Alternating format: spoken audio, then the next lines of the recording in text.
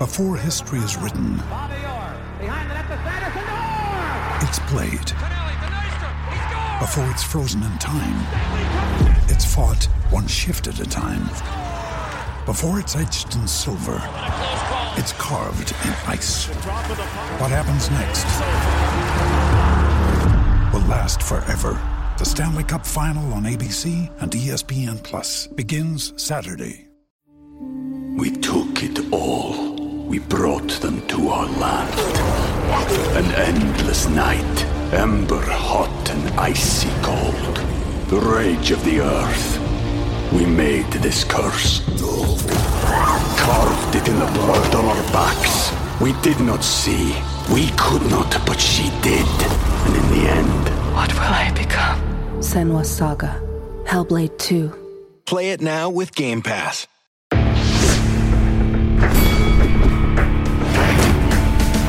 Reveille, reveille, donks. Look at us now, tip to tip. This is our life. This is our passion. That's the spirit we bring to this show. I'm Luke Thomas. I'm Brian Campbell. This is Morning Combat.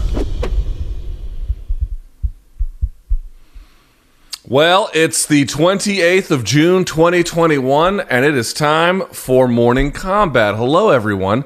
My name is Luke Thomas. I am coming to you live from your nation's capital here in Washington, D.C. I am part of CBS Sports, and my brethren, who is also part of CBS Sports, although he is royalty, he's the king of Connecticut himself.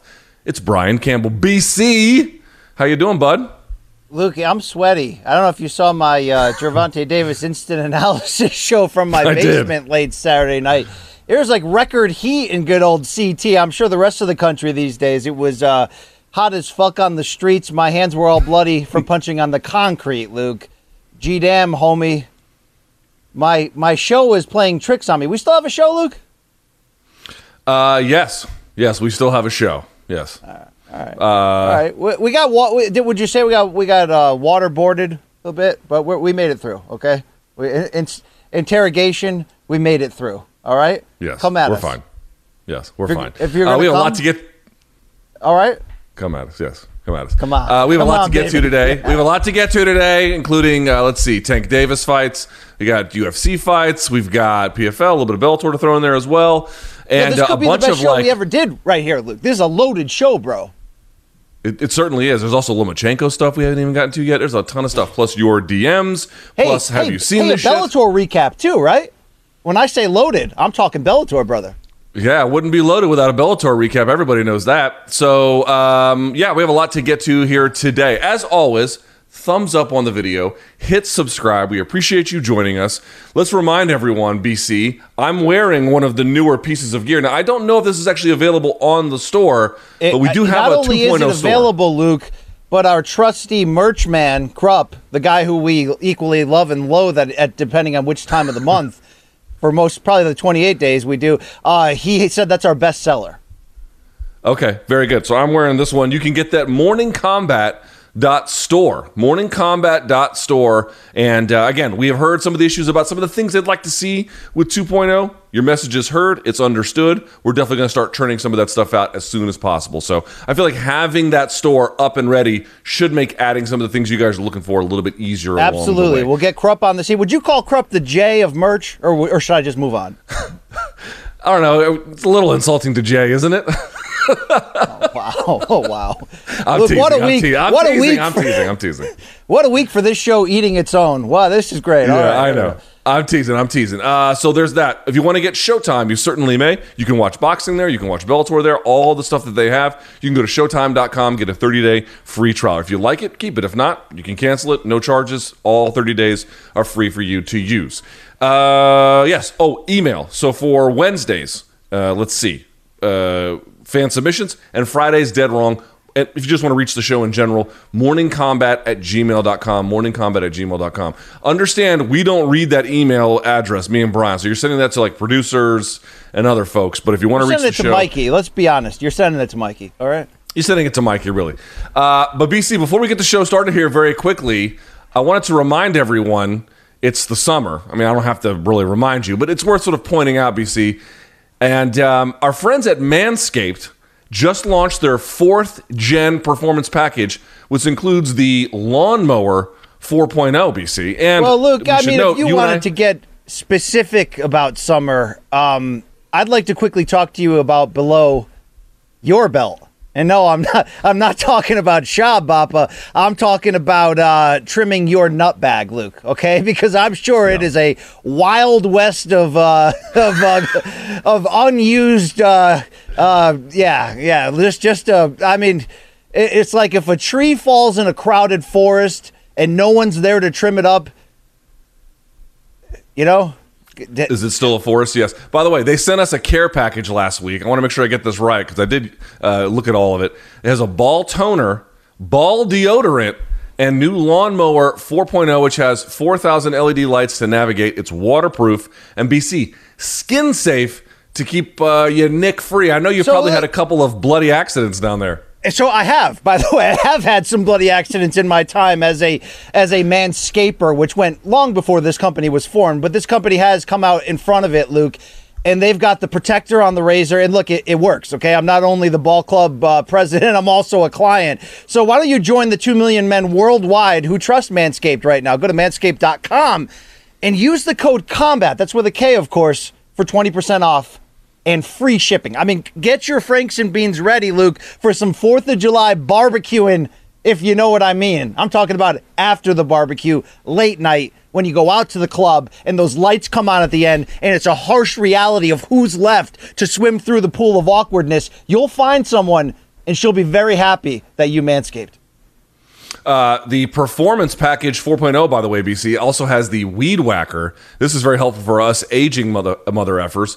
It gets the nose hair and then the ear hair, my friend. I used it. It works well. Well, Luke, really it works in any hole, if we're being honest, right? Right. All right, so you've seen it there. You can go to manscaped.com. You can use the code COMBAT. Of course, that's going to be COMBAT with a K. That's going to get you 20% off free shipping. What else, BC? I mean, if you go tip to whatever you want it to be smooth, brother. So don't have a hot ball summer. Get Manscaped's Performance Package 4.0. Luke, I'm very upset that not only did you no-sell my whole joke, it was pre-written in the script ahead of time for me to just deliver. Yes. It was like on brand for the BC. And you're like, I ain't having this. I ain't having any of this. I know. I thought it was really lame, so I ignored it. But I want everyone to know the 4th Gen Performance Package includes, of course, the Lawnmower 4.0. That's right, 4.0. As you guys should understand, you can complement your summer bod with a trim from the leaders in male grooming. 2 million men worldwide have trusted Manscaped. Why don't you? You can get ready for hot guy summer. None of you are hot guys. By going to manscaped.com, 20% off plus free shipping using the code COMBAT with a K, BC. I mean, what is Anything it? Else? Having a cleaned up package too good for you, MK listeners? Seriously. Luke, special shout out to all of our new sponsors and also all the people that regularly listen to our shows. Big John and Josh, I see you. Shout out to you guys, all right? There you go.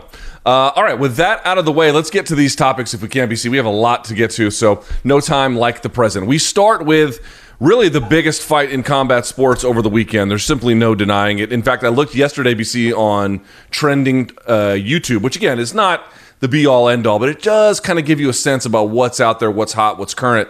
And Gervonta Davis had the number 2, 3, 4, and 5 videos on there. Didn't have number 1, but he had all the rest of them. Why?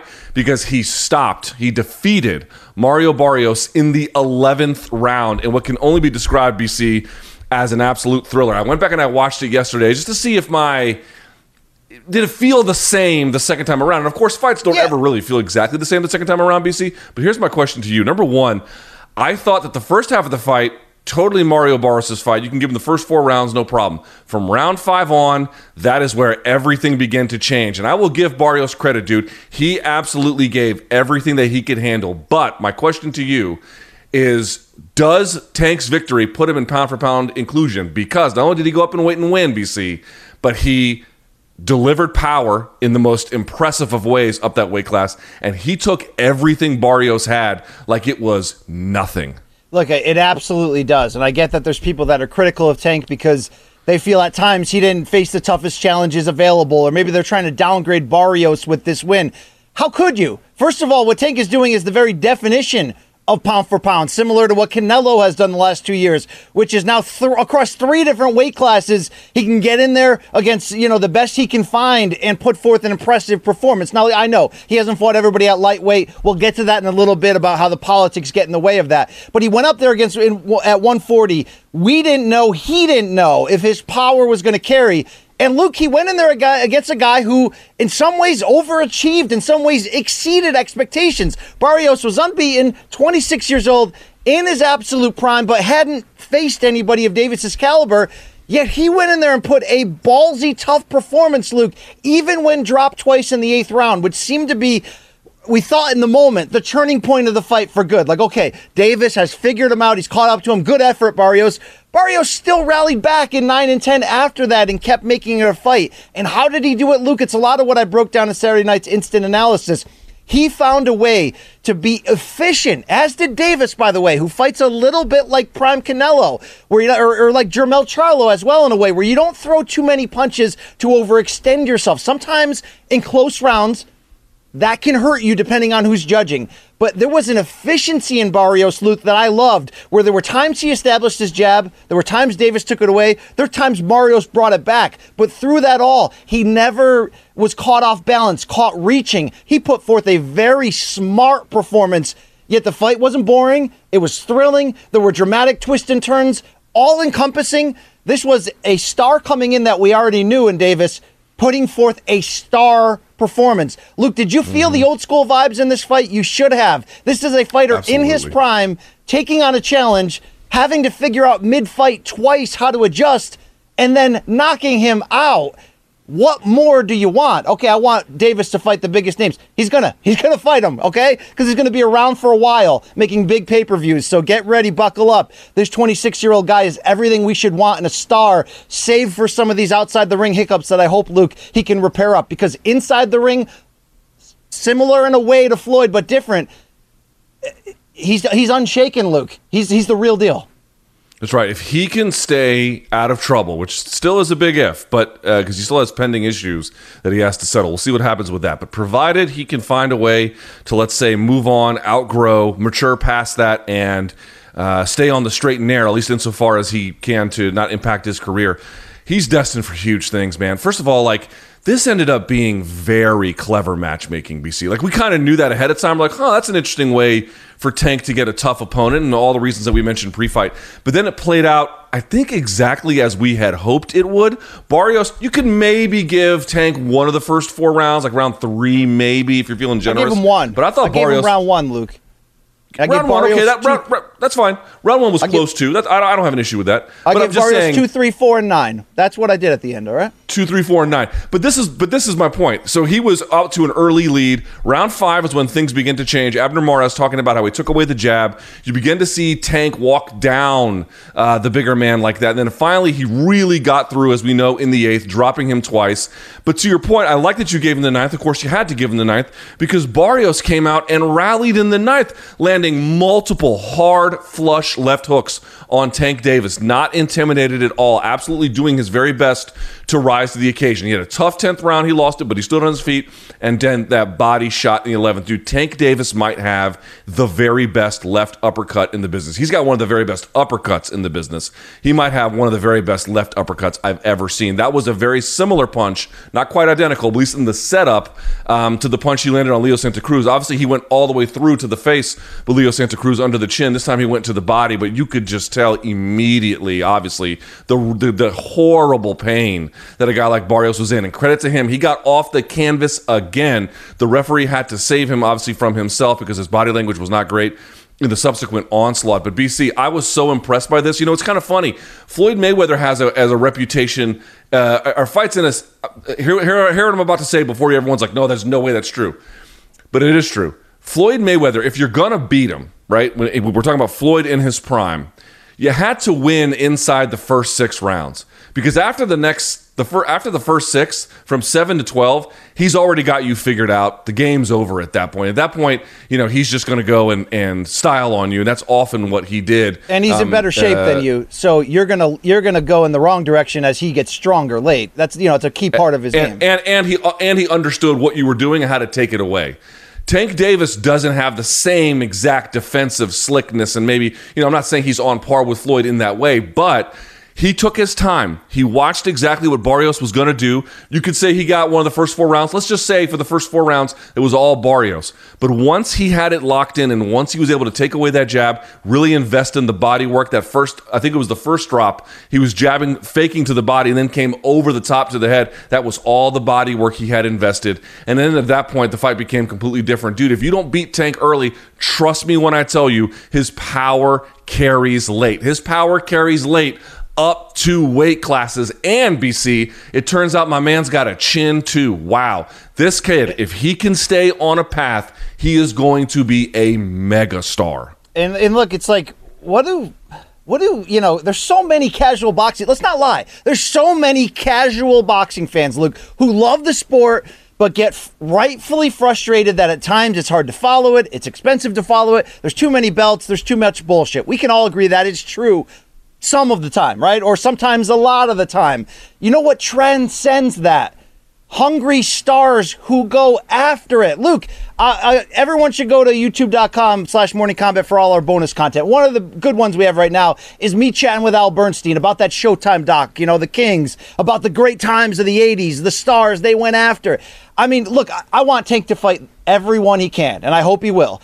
But at the very least right now, when he's in there, I feel like he wants the smoke, meaning, Luke, he wants to be challenged, meaning he knows there's more under the hood than he has had to show in 25 fights where he's had 24 knockouts. I think he liked being in there on Saturday and being forced to show what's inside of him to make the adjustment and then make the adjustment on top of the adjustment, Luke. I think there's a lot to this kid that is going to transcend to the people beyond, knockouts, and he looks cool and he's young, so he connects with a young fan base. There's like this humility and hunger as a fighter, just as a fighter within him that speaks volumes and translates to people. That's why, here's what's interesting. You'll probably see him a couple more times at 135. Who knows if there could be a big enough name for him to ever cut to 130 again.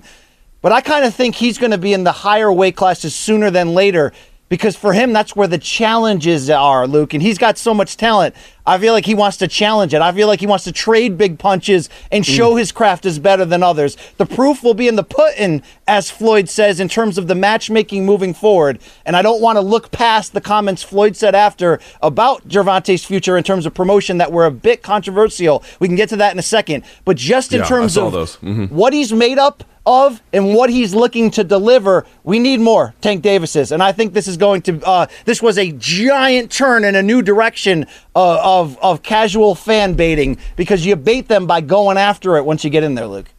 No doubt about it. And then delivering in the way that he did, sticking the backflip and everything else. It's just, he's a showman. Like when he talks, Gervonta's kind of quiet, actually. When he fights, he speaks quite loudly. But one thing I just want to point out again, BC, is like, listen, if Gervonta goes up against someone he's just clearly better than, they're not going to last too long. 6 or less, probably 3 or less. His firepower, especially at 130, 135, it's just way, way, way too much. Nobody can really stand up to it.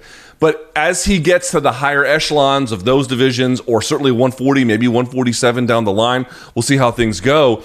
He's got a built-in style for drama, because he does have to take his time watching what you do. He does have to kind of give away a little bit of the early rounds and then I don't want to say rally in the sense that he's beaten up and he has to kind of rocky his way forward. But, if you're down 4 rounds heading into the 5th, yeah, man, you got some work to do. But because he has so much, I don't want to say just firepower, but because he's got firepower, dude, he's got great shot selection. He is a born finisher.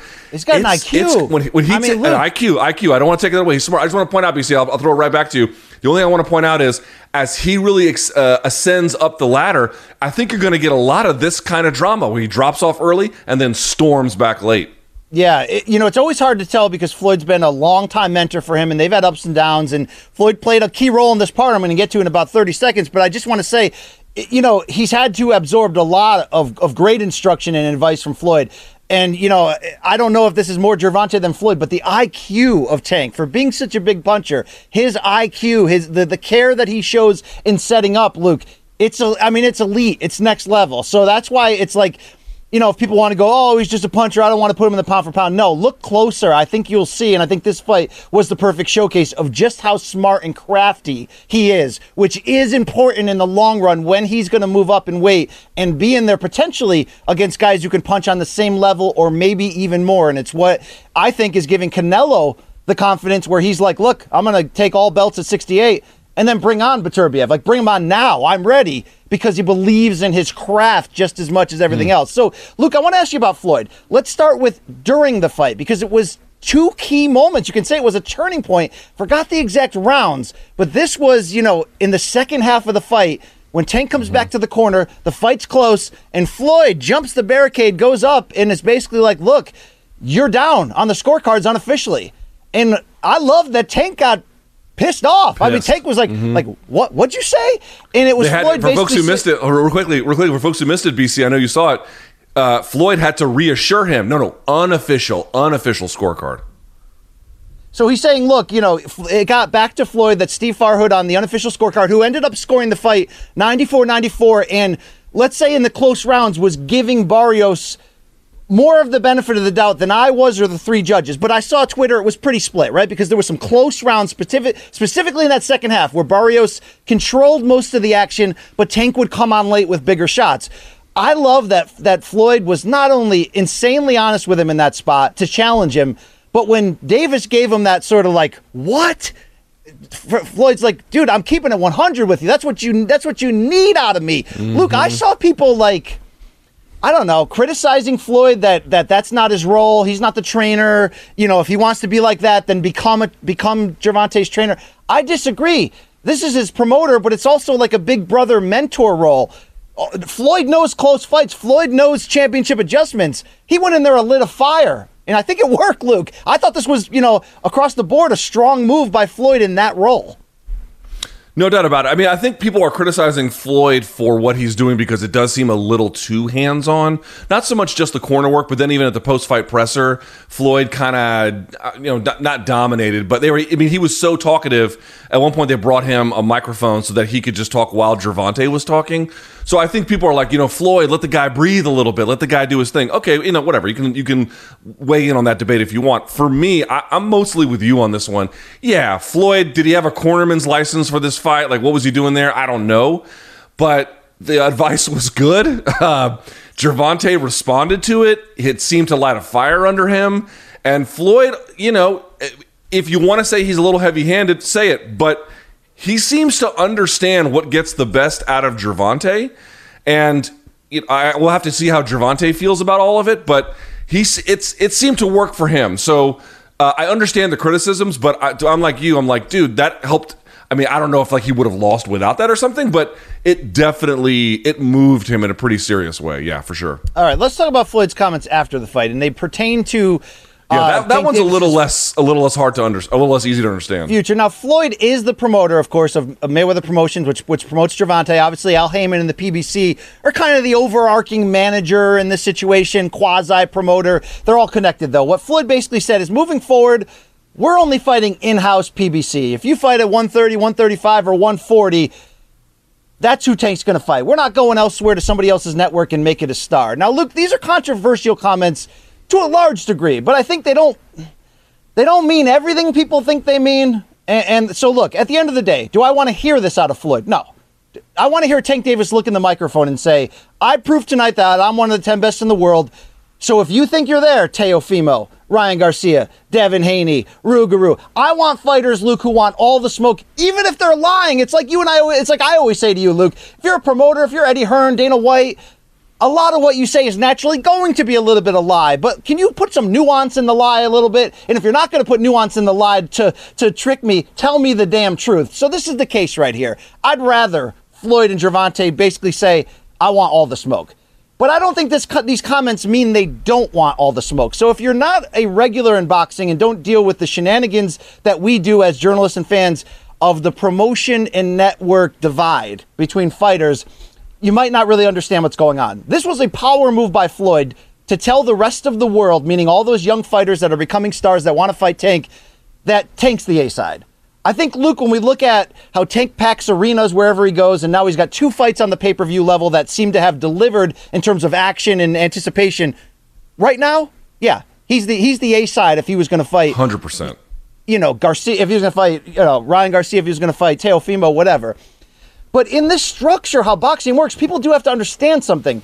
It's not the 1980s, unfortunately, or even 2000. Like, Ryan Garcia is not going to leave Golden Boy and DAZN to fight on Showtime pay-per-view against Gervonta, or to do it on regular Showtime, because there's not enough money there, and they want to get paid too. So the way these guys are going to fight each other are when they both get up to the pay-per-view level, and we do a 2-network pay-per-view. Now, I'd love, Luke, if that's not the truth, and I'd love if next year something changes that changes that. But as we stand right now, Wilder and Fury are on separate networks, separate promoters, yet Fox, PBC, and ESPN and Top Rank are coming together again to do it again because there's enough money at stake to afford it. Unfortunately, you can't put Gervonta against another big name on basic cable. There's not enough money to pay everybody. And those guys are not going to leave their own networks, unfortunately, to come to somebody else's network to do a pay-per-view. That's just the way boxing works right now.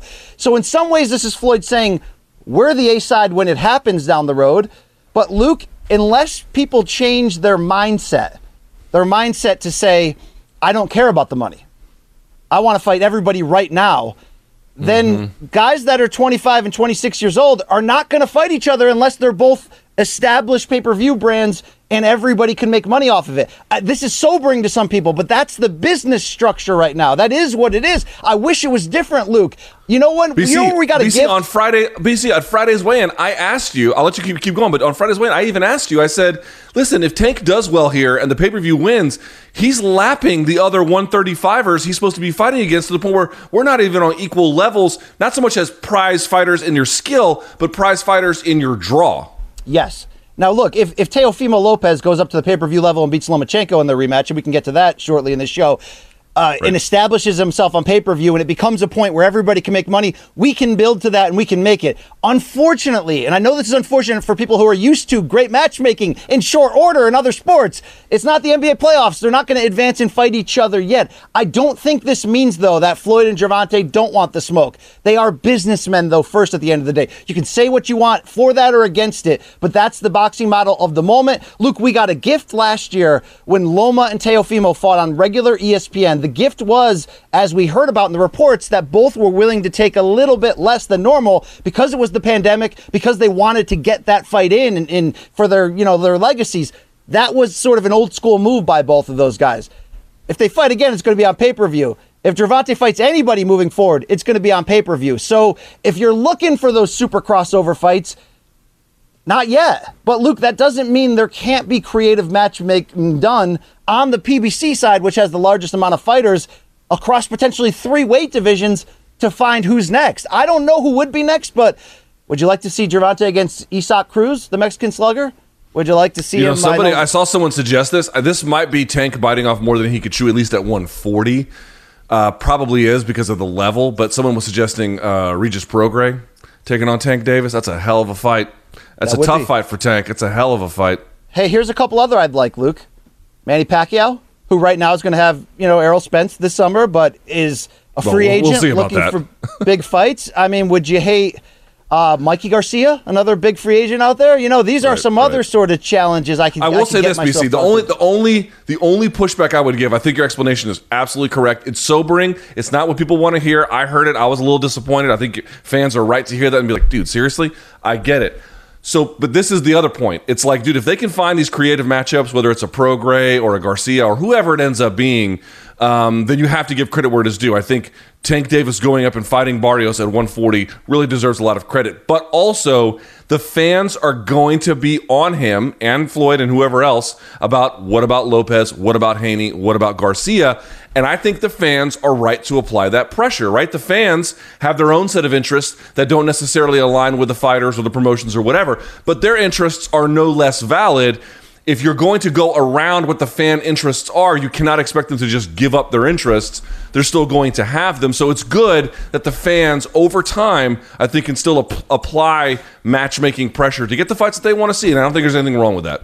It is. And anyone who's an MMA fan going, F this, I'll go back to the UFC. Well, look, I mean, yeah, fine. There is competition. No, not that. Here's what I'll say. There is competition for the UFC, by the way. There's like 4 legitimate promotions out there. Unfortunately, right now, Luke, we're not going to see Kayla Harrison against Amanda Nunes or Pitbull against Max Holloway. And if you're an MMA fan, you got to go, well, why can't we just make that? Well, you know why. They're separate promotions on separate networks. That's why. It's really the same thing in boxing. It's just that in boxing, there's more of these sort of. It's a little more. Yeah, it's a little more pronounced in boxing. At least in boxing, Luke, we can do it. At least we can get Wilder Fury, right? You're never going to see that in MMA unless everybody goes to the UFC. All right, we're 30 minutes into the show, so let me quickly ask you about Erickson Lubin co-main event, dropping Rosario. Does Rosario, and finishing him off in the 6th, I think, does Rosario have body shot issues? 2 fights in a row, they went to the body, and he didn't just go down. He went down writhing in agony. He did have moments, BC, where he rocked Lubin. The fight was actually pretty good for as long as it lasted, but Lubin stuck it to him. What do you make of how each one did? Yeah, he's got a weak spot there, Luke. Twice in a row on the elite level, we found it. And it's unfortunate, but in a lot of ways, this fight played out to like how we thought it could at the highest end. It was a bit tactical early, but you had 2 flawed but very good, quasi-elite title contending guys. And, Rosario was a former unified champion. That's not lost on me, but he did it by upset. And they let it go. Once this fight started heating up, it started heating up. Dude, I loved the swings of momentum. I love that right when Lubin had dropped him and you thought he had it in the bag, a counter jab of all punches, Luke, a counter jab from Rosario, rocked Lubin, and suddenly Banana's back in the fight. In the end, you give the kid Lubin a lot of credit. Luke, he gutted it out. Is he vulnerable at the elite level? Yes. But again, so was Terry Norris, Hall of Famer. So will Ryan Garcia when he continues to move up against the big sluggers. Some guys are, have less, let's say, ability to withstand big single shots than others. But Lubin's got balls, and he's got the boxing to back it up. I would love nothing more. Should Jermell Charlo get through Brian Castano and have all 4 belts July 17th, I would love nothing more than Erickson Lubin be next in a rematch, because Jermell took a very, very young Lubin to the woodshed in round 1 in their fight 4 years ago. Lubin's not he's different because he's more mature, Luke, but it doesn't lessen the fact that there's still the vulnerability. But what makes Lubin so much fun is that vulnerability's there staring at you. He might knock you out, though, before you find that vulnerability. And I think that's what this showcased, Luke. Not everyone's going to be a complete game across the board, but he has really sharpened his tools around that. No doubt about it. And I also worry about Rosario. The win over J-Rock was big, grabbing 2 belts. Obviously, he lost him to Charlo. But when you lose 2 times like this, it's like, does that mean that everyone who now knows that body shots are his weakness are going to beat him? No, because it's obviously a little more difficult than just that. But the elite guys, I wonder if he's ceilinged out a little bit, because I still think he'll get wins against, credible opposition, to be sure. But the guys who are really good, and that's where all the money is, that's where all the main events are, that's where the belts are, they appear to, at least for now, BC, they appear to have his number, and it may impact his career pretty badly if he can't figure out a way around it. Candidly, real quick on Banana, because I love the guy. I've interviewed him before. He's hilarious through a translator. I love his style, Luke. It's raw and awkward, and sometimes not even technical, but he just kind of wills himself there. I think he's got to look internally first, Luke. It may not just be, he can't take it to the body. Did you hear the excuses he gave in the build to this fight about why he lost to Charlo? No, look, Charlo's the best in the division, one of the best in the game, Luke. But his excuse was, I didn't train hard enough for that fight. I had become a little complacent. If you're not training hard enough for a pay-per-view main event against a star in the game and a chance to be a 3-division belt holder in one of the sport's biggest divisions, months after you made your name by upsetting J-Rock Williams on national television, if there's a hiccup in your personal life and your training where you can't bring out the best of you, then there's a deeper issue that I hope before he comes back to the ring, Luke, he looks at it and tries to fix. Maybe a body shot will always be there to hurt him. Maybe. I don't know. But I tend to think there's something a little deeper going on. Fair enough. All right, let's move on to some MMA before our audience has a mutiny. Topic number 2, Ciryl Gane. He got it done. He wins via unanimous decision, 2 50-45s. I think there was 1 49-46. Volkov was in it. It wasn't the most exciting fight I'd ever seen, but Volkov was in it. It was definitely competitive for as long as it lasted. But BC, in the end, the Frenchman, Ciryl Gane, getting it done. And Here's the thing that stood out to me, BC. The question for you is, did he do enough to earn a title shot? Did he impress you in some kind of way that made you, I don't know if rethink Ciryl Gane, but made you imagine to use the words I always do, the upper bound limit? Because to me, one of the most impressive things, two things really stood out to me about Gane in this fight that maybe I hadn't seen necessarily in some other ones, at least not as much. Number one, Volkov was landing on him, dude, and Volkov is not a soft touch guy. I mean, he really put some mustard on his shots. And Gane kind of took it, and I was actually pretty surprised at how well and composed he stayed the whole time, even under some pretty intense pressure at various moments anyway from Volkov, number one. Number two, man, dude, his ability to freeze opponents and get them thinking, and when they're thinking, they're not throwing, and when they're not throwing, he is extremely, extremely good at controlling something we talked about last week, engagement. When to go, when not to go, and on what terms do you go. Boy, he is very, very good at that. Did he do enough to earn a title shot, though? I think he did, Luke. I think he really did. I am incredibly impressed. And I saw people responding to my positive tweets. Look, here's what I said here. Gane leveled up. And some people are like, what, you didn't see this in his last fights? I didn't see it with this level of intensity. I didn't see him this purposely offensive in looking to land big shots because he had to. If he didn't land big shots against Volkov will linger in rounds 3, 4, and 5, and he'll piece you up. Totally. Which, Luke, coming in, I predicted Volkov would win. I felt like Gane long-term could be that guy, but you got to learn these lessons in this cage. Few ever come through here unscathed or go unbeaten for a long run. It's why we celebrate Khabib and, to a smaller degree, Yaroslav Amosov, who's put together an incredible run as well. And Adesanya before that loss. Nobody does this, Luke. He took it another level up. So when you said 2 fights ago, I know it was under the auspices of the Wheel of Death, and I was sort of saying, look, like, who might hold this heavyweight title in a few years? And you're like, maybe Gane. He looks really good. Luke, I was almost like laughing because I didn't see it. I saw the skill. I saw the sweat stains. I mean, seriously, my basement is, Luke, it's like you go to Hades, then ask where the sauna is. Our basement's cold. You're at the unmanscaped part of the ass crack of Hades. I mean, seriously, by the end of the show, I will be swimming. Here's what I'm going to say, Luke. The Rozenstruik fight was another step up. Showed you 5-round stamina. Showed you a complete command against a dangerous guy, meaning Gane fought on his terms for pretty much all of it. And you're like, oh, wow, okay? Luke, this was another level of oh, wow. And I don't get all the people hitting my Twitter going, sleep, this guy's boring. Hey, he ain't boring to me. We understand his connections being French-born. He's a little boring. Okay. I marveled at the skill. I wasn't bored at all. I spent the whole fight going, you know what? Let me find a flaw in his game. The only flaw I can find, Luke, he may not have elite fight-ending power. He's going to have to wear dudes down with his gas tank. But his ability, to your point, to freeze them, to use feints, to use game planning, IQ, strategy. He's a special, athletic, active, flowing heavyweight. We don't see guys like that. That's like John Jones, a light heavyweight. We just don't see that type of special movement there. I don't know if he's John Jones, but he's pretty special, Luke. And given the marketing potential with him from France, if Ngannou gets past Lewis, we've already talked about this, you're telling me UFC wouldn't let him skip the line and say, hey, John, if you're not going to take the price we want, Johnny Bones, why don't you wait in the bullpen a little bit more? Let's bring in Ciryl Gane and let's put the damn octagon at the bottom of the Eiffel Tower and let's put our flag down in France. They would do that 1,000%. And if they did that right now, look, could you complain? Could you cry and argue? No. He looks that good. Tell me. Look, I'm drinking the juice. I'm sweating the juice.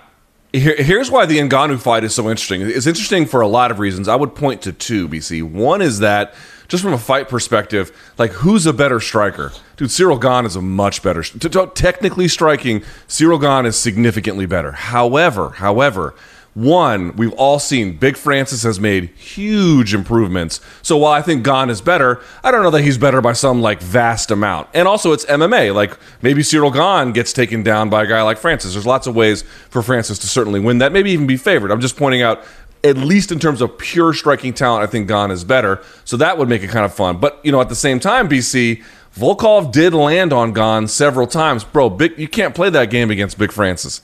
He has the most nuclear one-shot power I've ever seen in MMA, and it doesn't take much for him to put people in really, really, really bad conditions. So, the game that Gane plays is the right kind of game for someone like Francis, But even then, you have to play with less margin of error than he did against Volkov. That's going to be an interesting test. Number 2, Gane trains. I'm dead wrong me if I'm wrong, but I'm pretty sure I'm right on this. Gane trains with the former gym that Francis was at. Now, I don't know if they have any beef. I don't know what the situation is. But if you're the UFC, it's a built-in storyline for sure. I tend to think that we might see that fight, assuming, of course, that Francis can get past Derek Lewis, and I think that would be a highly, highly intriguing bout. That one will probably that's a style contrast waiting to happen, Luke. And Gane did say after the fight that he'd be more than willing to fight Francis despite their history. And Luke, correct me if I'm wrong, didn't Francis leave on like not so great terms? Like, didn't he kind of surprise the gym by leaving? That's my understanding. By the way, Ferdinand Lopez, the guy from that gym, reached out to me. We're going to have an interview with him on Morning Combat. I have to get everything kind of settled, but we talked briefly over social media DMs yesterday. He reached out, and so I'll get the full story if I can. Okay. Hey, dude, this is great news for the heavyweight division to have another player that's real, Luke. The heavyweight top 10 rankings it's loaded in the top end. There's a lot of question marks on the back end, which is consistent with UFC history. But the top end right now, I mean, there's some fun players. And, shout out to Volkov, Luke. He never stopped trying to be in that fight. There were a couple moments in the final rounds where I thought maybe he could put together a few punches, but, Gane had it. And, Luke, if Gane had any faulty area, gas tank, chin, it would have come up in this type of fight. This was like the test.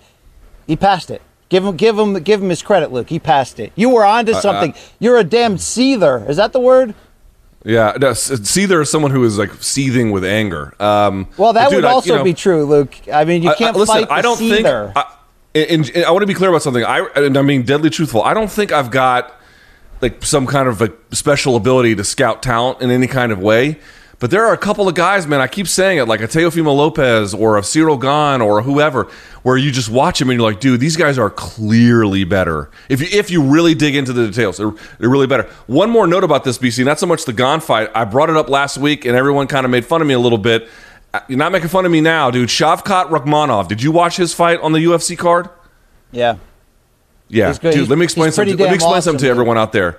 Shavkat Rakhmonov is going to fight for a title, and he probably is going to win it. Now, I don't know if he's going to win it because it all depends on, a lot of things outside of his own control, but you are talking about somebody who I would put a very high probability on at least fighting for gold and probably wearing it. At 26 years old, to have the... Dude, he is beyond special. He is 26. That's bold. And this is a show that won't back down on its future champion Kevin Lee claim. This is already a bold show. Listen, we can't be perfect with all of our calls. I could be wrong about this one too. But dude, for his age, to have the well-rounded ability that he does, including to be all of your wins have come by way of finish. Dude, Miguel Prazeres, by the time he gave up that choke, he didn't even really hand fight. He didn't even want to be there anymore with that guy. He went up against a fucking brick wall in Shavkat Rakhmonov, and that pelt that he wears on his head, I thought it was like, raccoons or something. His manager told us it's a fucking wolf pelt. This is not the same guy everyone is used to. I got the same vibe from him. He's a very different fighter, but I got the same vibe from him that I got when I first saw Khabib start mowing through people. Shavkat Rakhmonov, remember that name. I am telling you, he is going to be special. Look, are we down with people wearing, Turk Wendell, the former Mets relief pitcher, used to have that shark tooth of some shark, I guess, that he killed. We know Maidana supposedly wears the tooth of Floyd Mayweather he knocked out in the third round of their rematch. Would it be gross for, you to wear something of your prior female conquests, like a necklace with fragments of lace hanging off? Would that be insensitive, or is that, right along the lines of these warriors, Luke, that just want to flaunt their victories? I don't quite look at it that way. That's a weird question. I'm not skinning women alive and then wearing their, it's a little gross. Luke. Put the lotion in the basket just the same. It's pretty gross, Luke. It is, yeah. All right. Real quickly. Point number 3. Let's get to the other. Well, he's not, I guess Shavkat Rakhmonov is, Kazakhstani? But over in Bellator, Valentin Moldavsky defeating what I would consider to be a pretty game Timothy Johnson to become the interim Bellator heavyweight champ. The fight itself, BC, I was a little bit underwhelmed. There's been a series of underwhelming that's maybe a little bit strong because I actually like the Amosov fight when people didn't. But it's a little bit like there's been a lot of these Bellator main events where one guy was better than the other guy. And by the way, the Gane and the Volkov fight was like this too, where one guy was better than the other guy, and they kind of just maintained that lead, but the fight never really changed a whole lot. But Valentin Moldavsky got the win. He is the Bellator interim heavyweight champion. Is this, though, BC, in your mind? He's busy off at light heavyweight, but is this the guy to beat Ryan Bader? I didn't get beating Ryan Bader vibes from him. We're going to have to see, Luke, because I was impressed. Now, I wasn't impressed on, let's give Bellator credit for some of the names that they've found and given them platforms to become something huge. Vadim Nemkov is a player at light heavyweight. Amosov at welterweight is a player now. I'm telling you, Magomedov is coming for that bantamweight title. He's a player. It just so happens these guys are coming relatively from the same area in Europe. I was in Asia too. Sorry, I was very impressed by Moldavsky, Luke. Not as overwhelming as those guys, but part of what made it impressive is I thought Tim Johnson came to fight. We know the good story coming of him having that 3-fight winning streak, 36 years old, went from journeyman to like accidental title contender.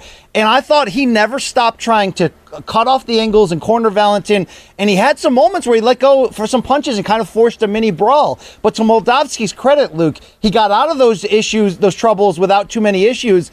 And then for the most part, he really utilized the combination of quickness, feints, and some educated boxing. I think this guy's got some really good tools. And given the fact that, look, Bader, he had an incredible career turnaround when he won the 2 belts, won the Grand Prix at heavyweight, didn't, to your credit, really, to your point, really ever take a punch. Now, I mean, can we, in hindsight, say you kind of beat up on washed King Mo? I love King Mo, but washed King Mo. He out-wrestled Mitrione. He landed first on Old Fedor. Yeah, I mean, you could always do things in hindsight. I'm not here to do that for Bader necessarily, but Bader's pushing 40. He's getting there, Luke. He's still certainly going to be a player in this heavyweight division. What I mean to say by saying that is I think Moldavsky's in play to potentially be the full heavyweight champion here. And I think him against Bader would be a very interesting fight stylistically because they both can wrestle seemingly, Luke, on the same level. So it probably would come down to the hands. And I think Moldavsky's a little bit more of a pure boxer, where Bader, who has sort of over time evolved into not just a good boxer, but I think a guy who can finish people with that left hook. I think it would be a very interesting fight, Luke. I think it'd be tentative at times and technical, but once they let their hands go, I'd like to see who comes out of that on top. Either way, this is a big win for a name that coming in, I mean, look, you and I were very vocal and said, coming in, man, this isn't the sexiest matchup. This isn't the most overloaded card we'd seen, but Moldavsky took that platform and he made it his own, Luke, and I'm going to give him that credit. I'll meet you halfway. And what I mean to say, maybe even 2/3 of the way, BC. Number one, I agree. I think Timothy Johnson deserves a tip of the cap because even though he lost this contest, to your point, he was never really out of it. And I just saw some things in the way in which he was setting up his offense and moving that told me that this may have been a losing effort, but his recent success and this transformation that he's undergone, it's not imaginary. It's real. Maybe there's a ceiling on it, but he's definitely improved since the days of when he was sort of like wrestling people up against the fence in the UFC. So I'll give him credit. And to be clear, I think Moldavsky gives Bader the toughest test at heavyweight that Bader's had in Bellator, probably by a country mile. I think my issue is, and listen, this is not like me saying, oh, Moldavsky will never be better than what he is. The guy's young, too. He's relatively, for MMA professional considerations, pretty inexperienced. Like, he's got a lot of development left to go. I'm just saying at the level which he's at, not a devastating finisher. He does need to work on that, especially at heavyweight when these guys have big power that carries late, and a little bit limited in his boxing for me in terms of his setups and what he could do. You saw, as I mentioned before, and then again, the Gane and the Volkov fight was like that, but that's number 3 versus number 5 in the world. Tapology has these guys at 33 versus 51, so it's a pretty big difference. So in that sense, neither fight was especially like, oh my God, this is, it wasn't Davis versus Barrios. And I do think, I want to be clear, I think Moldavsky's got some skills that need to be reckoned with, and Bader will eventually have to do that. But I also think we should point out, if Moldavsky really wants to put his stamp on that division and leave no doubt, there is a little bit of, I think, striking development and frankly, like ground and pound development that needs to go in there. He does a lot of positional holding without a lot of damage. He does stay busy work there. If you're a big, strong kid like him and you're young like him, this is an opportunity, I think, to level up over time. I think part of it, Luke, I think he wanted to. I don't think he knew exactly where his 5-round championship level gas tank was. So I think there were times where he was looking to control the action with as a limited amount of overexertion as possible, which is not a bad idea to be efficient, right, and sort of maintain your stamina. But that might have prevented him at times from showing some of the explosiveness that would have won you over more. Is he a complete guy?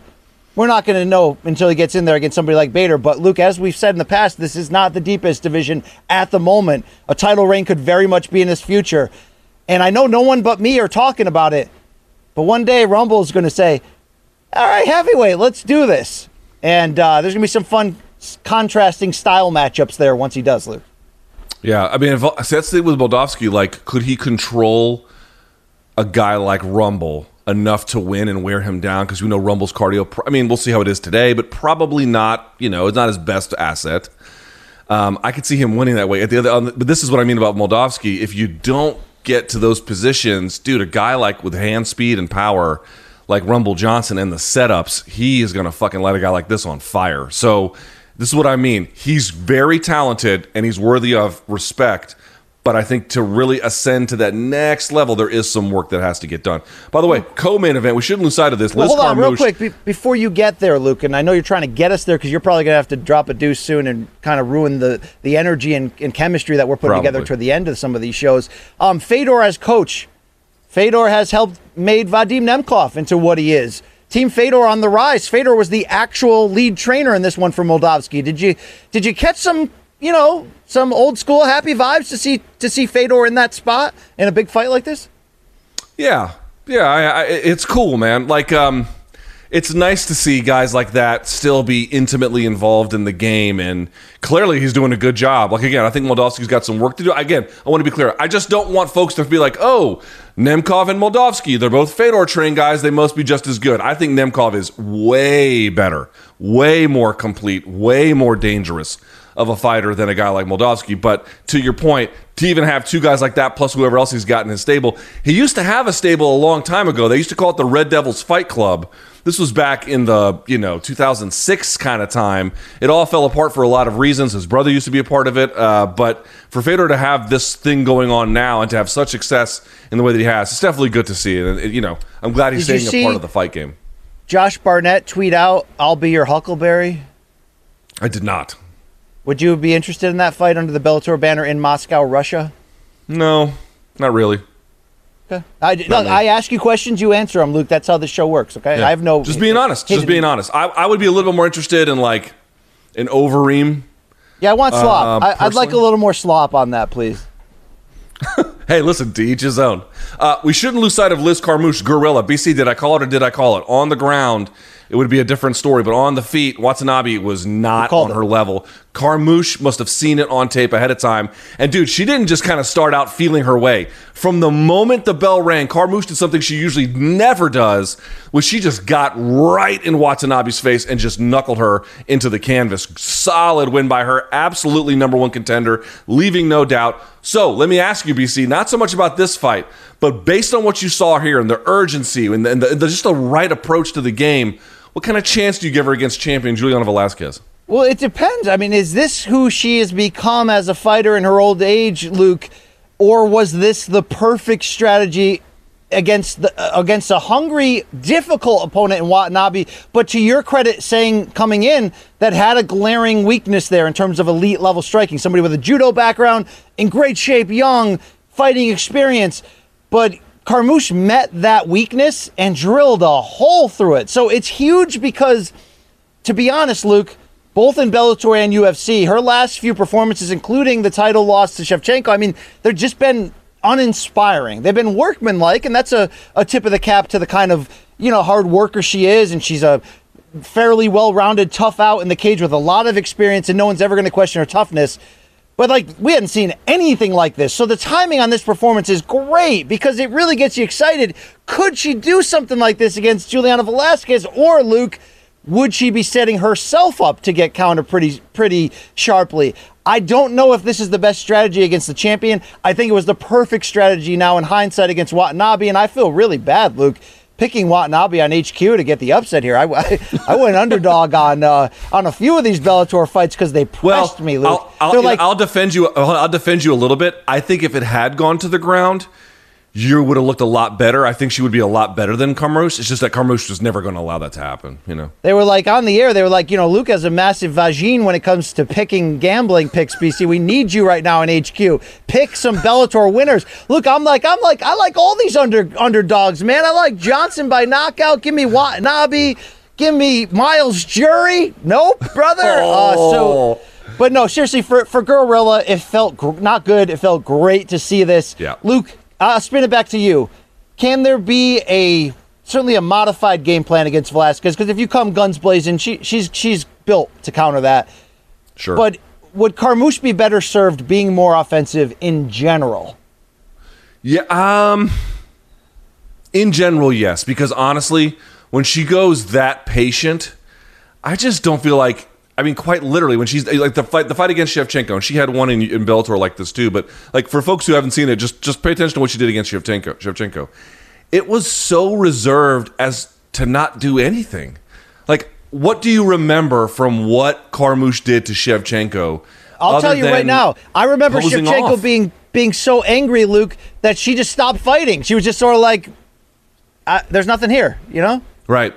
So this is my thing. I think in general, being that offensive or being much more offensive than much more defensive for her in terms of her orientation about strategy is definitely going to be in her interest. But, it's like threading any needle against elite opposition. Yes, I think it's probably on balance better against Velasquez, but it carries real consequences against someone that talented in that many dimensions of the game. I mean, she's going to be tall, strong. She might be able to match some of the strength, or at least, in certain positions, match some of the strength of a guy like, of a fighter like Carmouche. And on top of it, dude, like she's just devastating in a lot of different ranges. Like I don't think here's the reality. If Velasquez doesn't want to, she won't even give Carmouche a chance to be that reserved. She's going to be probably in her face marching her down. She's going to force that out of her one way or the other. Yeah. All right. It would be a great story though, Luke, if Carmouche could put the cherry on top at the end and get the Bellator Women's Flyweight Championship. It'd be a great story, Luke. She almost twisted Ronda's face off. No doubt about it. But she has an uphill climb. I mean, Velasquez is not a champion by accident. So that'll be a fun fight when it happens. All right, number 4, BC. This one's not getting a ton of attention, and I understand why. Lomachenko handled the defeat to Lopez so poorly. Whatever the excuses were, real or otherwise, people kind of got sour on him. So he came back against Masayoshi Nakatani on ESPN on Saturday night and stopped the guy in the 9th round. No one had ever stopped him before. No one had ever beaten the fuck out of this guy like he did.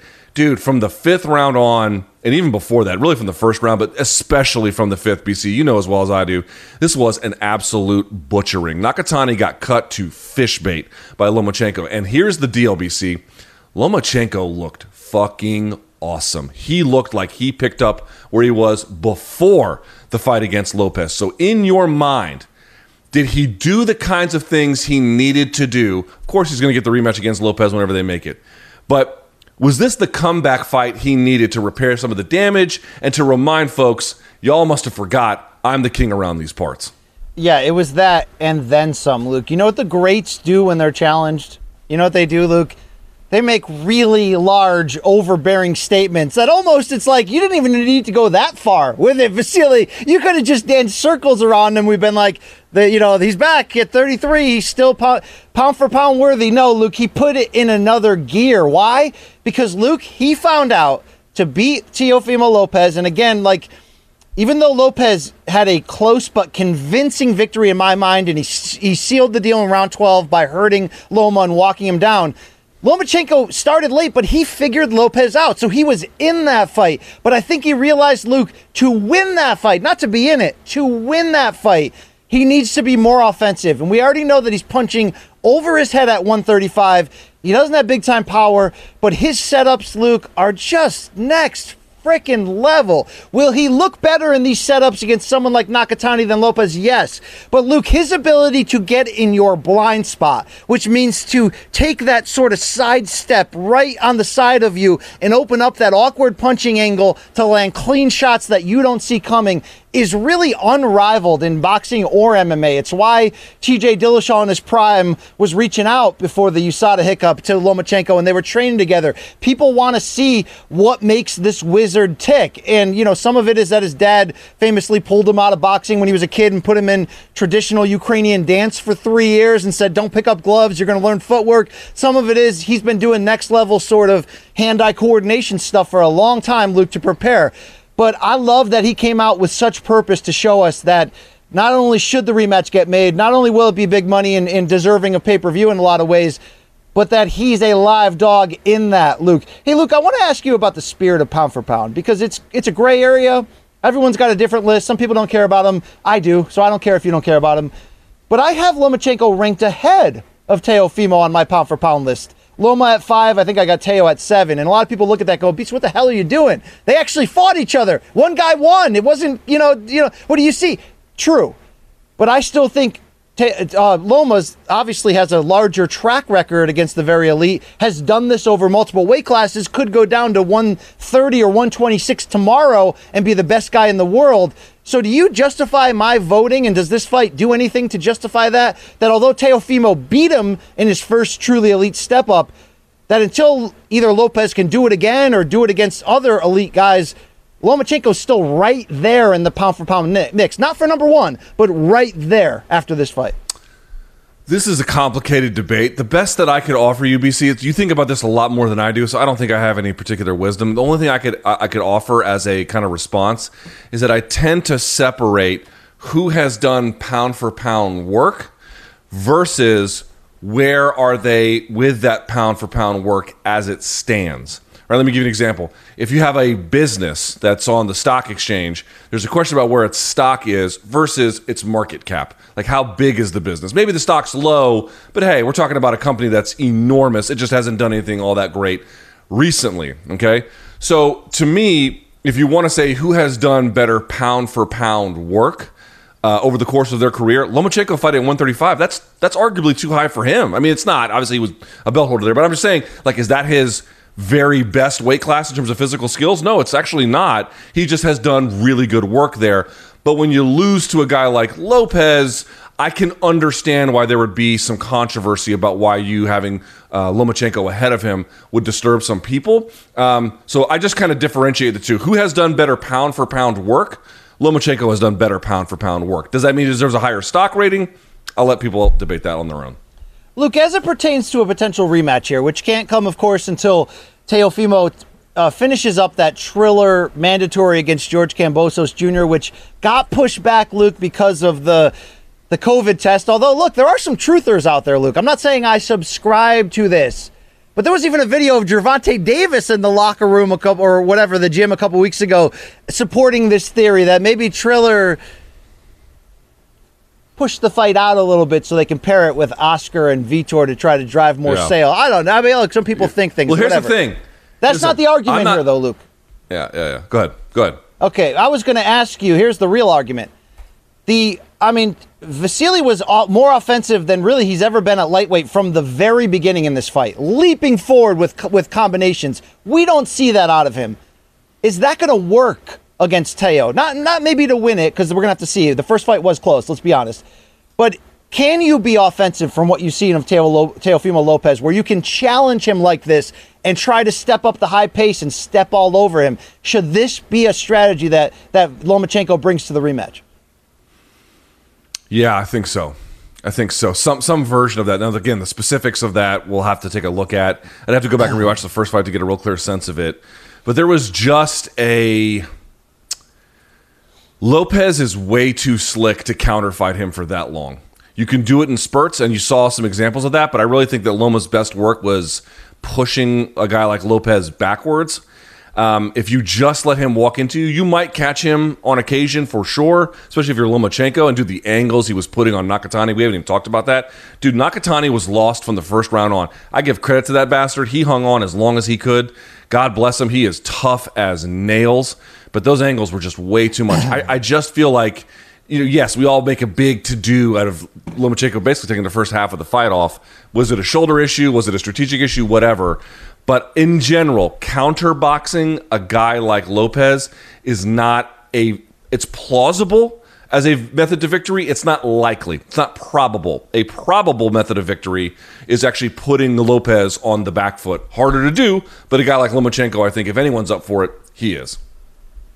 Luke, we talked a lot about boxing on this show because it was a busy boxing weekend. A quick 10-second editorial for our fans who continually pound message boards and comment sections and tweets at me with, good God, I thought I loved this show. I thought it was about MMA. Guys, it's always been about combat, okay? But the difference is we won't steer you wrong in our boxing recommendations. We are on some heck of a run here on Morning Combat of basically saying, hey, guys, this fight this weekend, whether it was Gervonta Davis or Ryan Garcia to open the year, I mean, whatever fight it was, we said this fight does actually matter, so check it out. Luke, they've been delivering. So I get it if boxing's not your cup of tea, but before you completely dismiss and load up our comment area with, I'm going to go, hang out with the Canadians because they don't talk about boxing. First of all, go, okay? But second of all, taste and see for yourself, okay? Boxing's not dead, all right? Boxing brings it, all right? There was lots of MMA this weekend. Some of it was good. A lot of it was not so great. In general, it was fine. Most of it was fine, but it wasn't particularly special. Dude, Lomachenko going back and beating Nakatani, he stopped him inside the 9th round. That's what MMA fans want to see. They want to see boxing stoppages, if they're going to watch boxing anyway.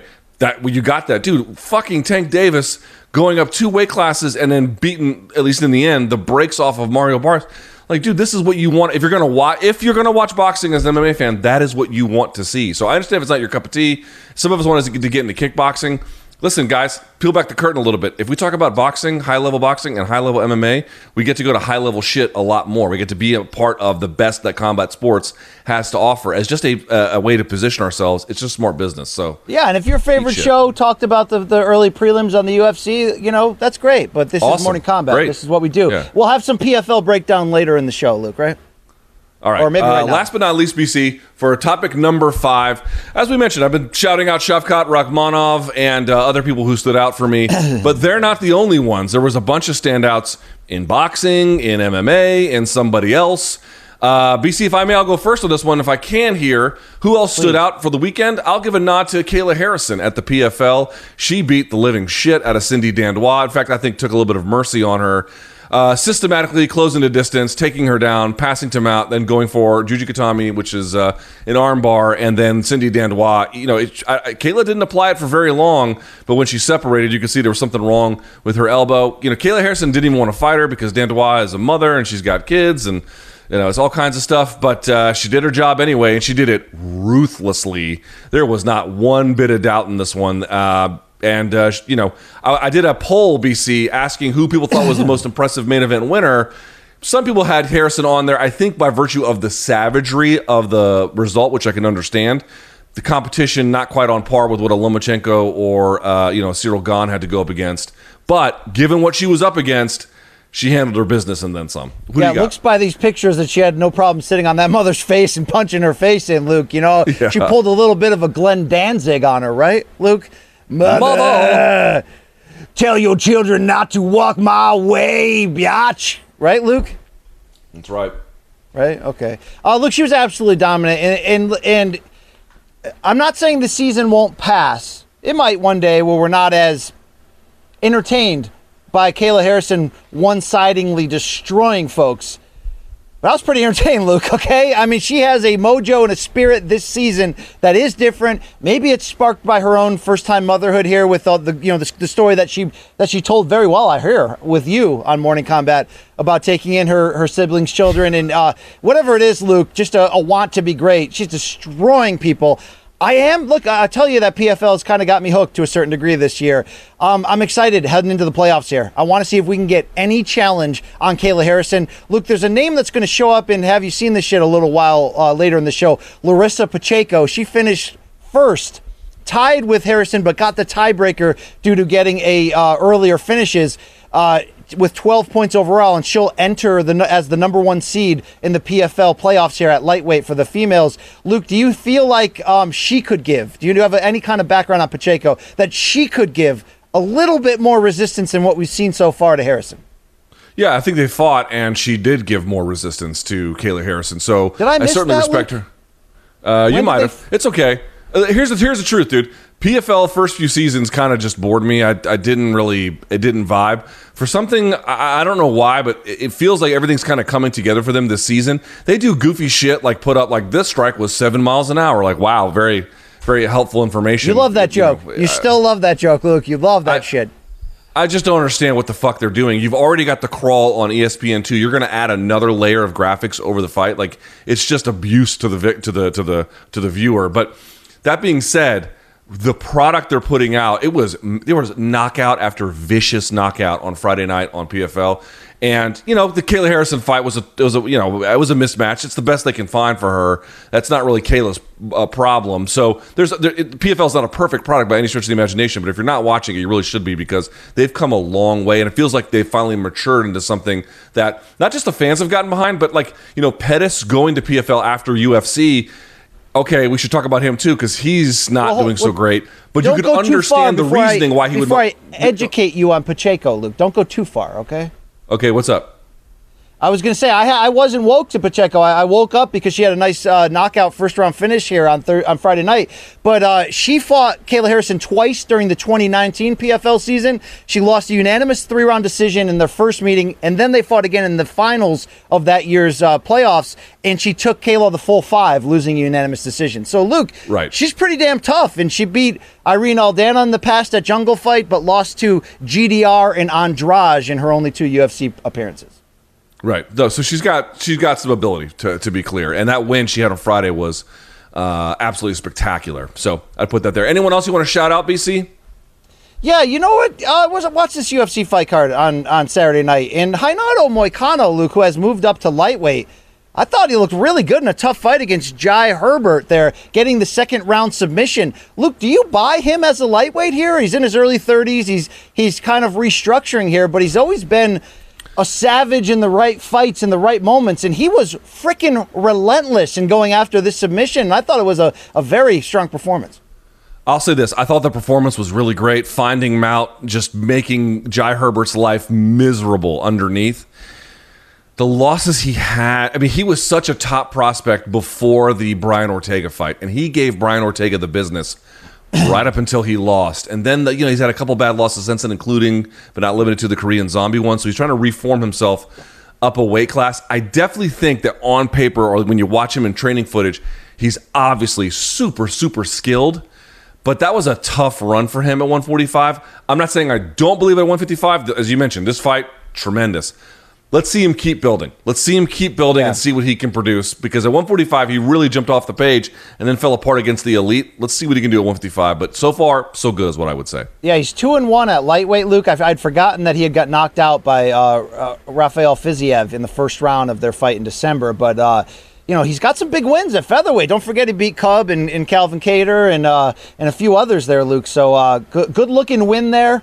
Did you want to mention that Anthony Pettis is 0-2 in PFL? That was a wild-ass fight, Luke.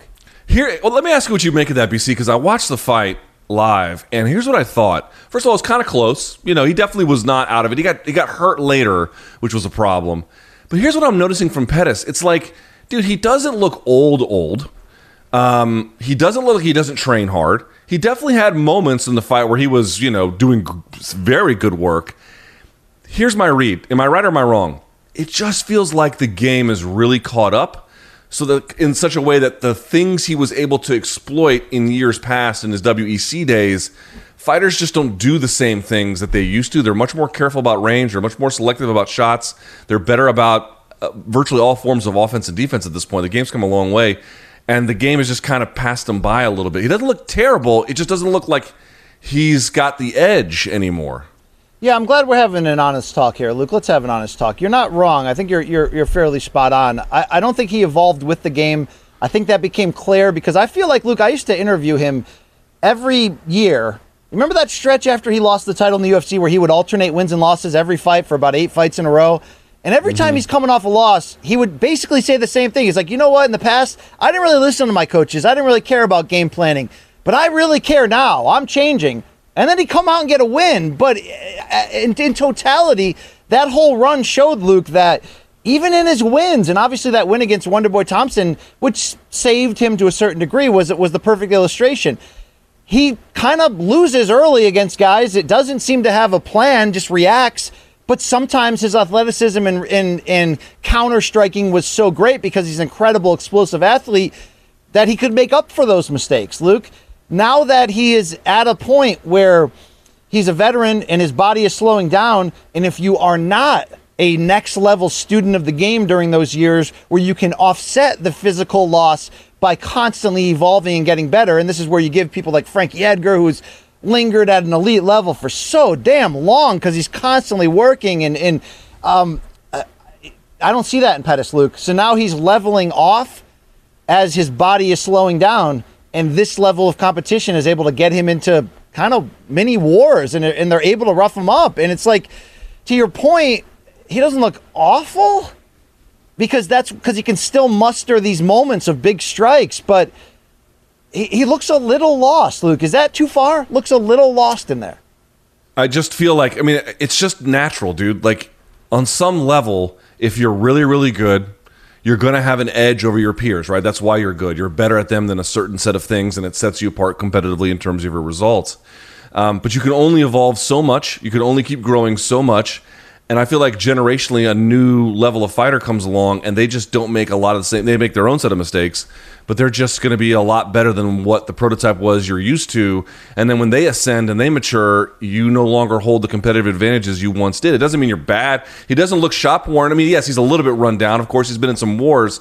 But when you watch this fight, like, you didn't get a shop-worn vibe. He was throwing back as much as he could. It's just he couldn't really get anything going against these people. And, like, if that level of fighter, who's a good fighter but not a great one, is giving you those kinds of problems, you know, you got some bigger structural issues that I don't know how solvable they are at this point. You know, you do. Unfortunately. Hey, Luke, I want to please the hardcore MMA fans by closing with this. 3 divisions in PFL had their regular season concluded on Friday. I'm going to read you the playoff members of those divisions, and you're going to tell me who's going to win the championship. Are you ready, Luke? Jesus, I'm going to do a bad job, but yeah, go ahead. Okay, heavyweight. Bruno Capoloza, Dennis Goltsov, Ante Delija, and Jamel Jones have all qualified for the playoffs. Who you like, Luke? Jamel Jones had a big win. God bless him. But that dude Goltsov, and then the first one, who's the first one you mentioned? Bruno Capoloza, who had a hell of a good knockout that you'll see and have you seen this shit. Yeah, he is knuckling people into the fucking dirt. So I'm going to go with one of the first two. Bruno or Goltsov. Okay. I'll flip a coin. I'll go Bruno. Women's lightweight, we're going to see number 1, Larissa Pacheco against number 4, Taylor Guardado. And then Kayla Harrison's going to face number 3, Jenna Fabian. This is Kayla Harrison or die, right, Luke? Yeah, Kayla Harrison's going to win. The other side of the bracket's kind of interesting. Pacheco is probably going to beat, who's the other girl's name? Taylor Guardado. Yeah, I think I watched her fight over the on Friday. I think she's out of Extreme Couture, if I'm not mistaken. She's talented. Now Pacheco's a tough fight for her, but that's a winnable. That's winnable for her. So it may not be an inevitable Harrison versus Pacheco final, but Harrison should win no matter what. At lightweight, Anthony Pettis, Olivier Aubin, Mercier, and Marcin Held, and Nathan Schultz all did not make the playoffs. Luke, those were the biggest names coming in. I know. We've got Loic Radzahabov is number 1, Clay Collard number 2, Rosh Manfio, who defeated Anthony Pettis on Friday, is number 3, and Alexander Martinez stumbled in on a tiebreaker to the number 4 spot with only 3 points.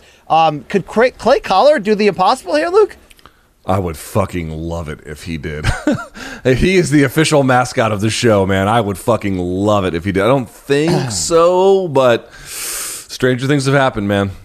And finally, Luke, at featherweight, a little bit of an upset where both Shaman Moraes and Lance Palmer did not make the playoffs. Brendan Loughnane, of course, the guy who got cursed for a takedown in the Dana White series, is number 1. Chris Wade at 2, and Bubba Jenkins and Movlid Khaybulaev. Khaybulaev, yeah. Khaybulaev. So that's going to be between, let me be clear about this, the 2 best in that division for sure are going to be Loughnane and Khaybulaev. That's going to be your final if they're on opposite sides of the bracket or whatever. I'm going to go with Loughnane, but I got to tell you, that dude Movlid Khaybulaev is a fucking hammer. So Loughnane should win, but he's got his work cut out for him. Yeah, Bubba Jenkins in that mix as well. Luke had a nice win over Lance Palmer. We'll see what happens. Hey, PFL, you got my attention. PFL. Okay? Yeah, PFL's killing it right now. God bless them, because they had a few seasons where it was not that way. All right, BC, before we get to DMs from donks, I want to remind everyone that no one's perfect. Even the best ball players strike out with the bases loaded. The best golfers sometimes 3-putt with the tournament on the line. So if you feel like BC does and you come up short in the bedroom, it's okay. you can go to GetRoman.com. That's ROMAN. GetRoman.com/combat right now. You see there, you get $15 off your first month. Listen, with Roman, you can get free online evaluation and ongoing care for ED, all from the comfort and privacy of your home. BC loves that. A U.S. licensed healthcare professional will work with you to find the best treatment plan. If medication is appropriate, it ships it to you for free with 2-day shipping. The whole process, straightforward, very discreet. But to get started, it's pretty simple. GetRoman.com/combat and complete an online visit. Take care of your ED, BC, without leaving home. Complete an online visit today to connect with a doctor and take care of it. Go to GetRoman.com/combat. $15 off your first month. And there you go. BC, with the ED, making it look EC, you can go to GetRoman.com/combat. We can solve all your problems. If you want to get rid of your ED and get a case of VD, check out Roman, Luke. Okay, they'll get you back in the game. Hey, Luke, seriously, I love our sponsors. How on brand is it that Morning Combat is brought to you by Manscaped, your ball wash professionals, and Roman at GetRoman.com. Yes. Yeah. Trim your disgusting, non-functioning genitals. So... Oh yeah. Hey, it is our audience, right, Luke? We got a bunch of crusty old dads out there who could probably use some help, right? We should probably do like gun ads for the folks in our audience who were at the Capitol on January 6th. That's a great point. If you plan on storming once again, then always use Luger. All right. Yes, Ruger. You mean? Okay. With that Colt out of the way, 40. BC. Hey, Luke, Colt is a Hartford, Connecticut company. Colt. As in Colt 45? Yeah, brother. Very good. All right, BC, it's time now for where the audience gets to ask us questions. It's time for DMs from Donks. As everyone knows, we put up a post on Instagram on Sundays. We elicit questions, and then the producers pick them. We don't pick them. All right, BC, this one's got your name written all over it. At Dylon J. Moran, Tank Davis versus Lopez, I'm assuming he means Teofimo. Right now, who wins? We took it all. We brought them to our land. An endless night, ember hot and icy cold. The rage of the earth. We made this curse. Carved it in the blood on our backs. We did not see. We could not, but she did. And in the end... What will I become? Senua's Saga. Hellblade 2. Play it now with Game Pass. Wow, spared fingers there, Luke. That fires me up. This would be an incredible freaking matchup at 135 pounds. And oh, by the way, though, Teofimo's dad Saturday night said, hey, Bob Arum, we got to make this Loma fight like as soon as we can because Teo's going up to 140 soon. So, Luke, maybe we see this fight one day at 140. Who knows? Who wins right now? You want my answer? Who do you think is the biggest puncher, Luke? Oh, Davis is the biggest puncher. Sorry. Okay. I think Lopez is a tremendous puncher. He ain't Tank Davis. Who's the better pure boxer? Lopez, by a wide margin. I don't think it's by a wide margin, Luke. I think, he's unorthodox and he gets out first and he's active, but Gervonta's a counter boxer and he's good, Luke. He's good. It'd be a hell of a fight. I would lean towards Lopez, but I can understand that there's a very clear debate about that. Yeah, as of right now, I would fear that in a super elite fight like this. Look, you heard Gervonta after the fight say, I made a mistake. And what he meant was, I didn't throw enough punches. He was trying to be too selective and too cute with his counter shots. Hey, it worked. He finally broke Barrios down and finished him. But I wonder, Luke, if that could hurt him, where if we had a competitive back and forth fight where they both made some pretty serious adjustments, would Davis throw enough punches? Or could Teo win some of the close rounds like that? So the judges favored Davis this time for landing the heavier shots against Barrios. Davis landed more punches overall, but there were some key rounds here where Barrios was more active. I wonder if it went the distance, if that activity would catch up with Davis. Maybe as we stand right now, I'd slightly edge Teofimo like you would, but I need to see that, Luke. I need it. It'd be fucking awesome is what it would be. It'd be fucking awesome. I'll tell you that much. And by the way, here's the reality about these fights, BC. If we had the kind of openness we needed to make them, let's just say we lived in a world where all these fights could be made and could be made in relatively short order, Sure, let's say Tank wins the first time or Lopez wins the first time, whatever. Dude, if they fought multiple times, I do believe you'd get different results over time. Like, I think that these guys all have certain advantages over the other one. And maybe some of them wouldn't hold up over time. But like a guy like Tank Davis and Lopez, given how young they are, if they fought when they, this year and then they fought in 3 years and then the 3 years after that, God only knows what you get. Like, there's just a lot of possibility for ups and downs and twists and turns that are very hard to anticipate. So I'm really hoping that we can make some of these because just one against each other would seem a little bit insufficient. Unfortunately, right. You have to kind of chair, I don't want to say unfortunately, but you have to kind of chair that both become really, really quick, dominant pay-per-view brands because that's the quickest way we would see this fight, Luke. Basically. All right, from @io.not, sort of. Am I the only one who has lost interest in Lomachenko fights? Dude, his stock took a hit, BC. It really did. I don't see how you could lose interest after an offensive performance like this. It wasn't like he came out there and he was a wizard, but it was unexciting. I mean, he went after this bigger guy and stopped him.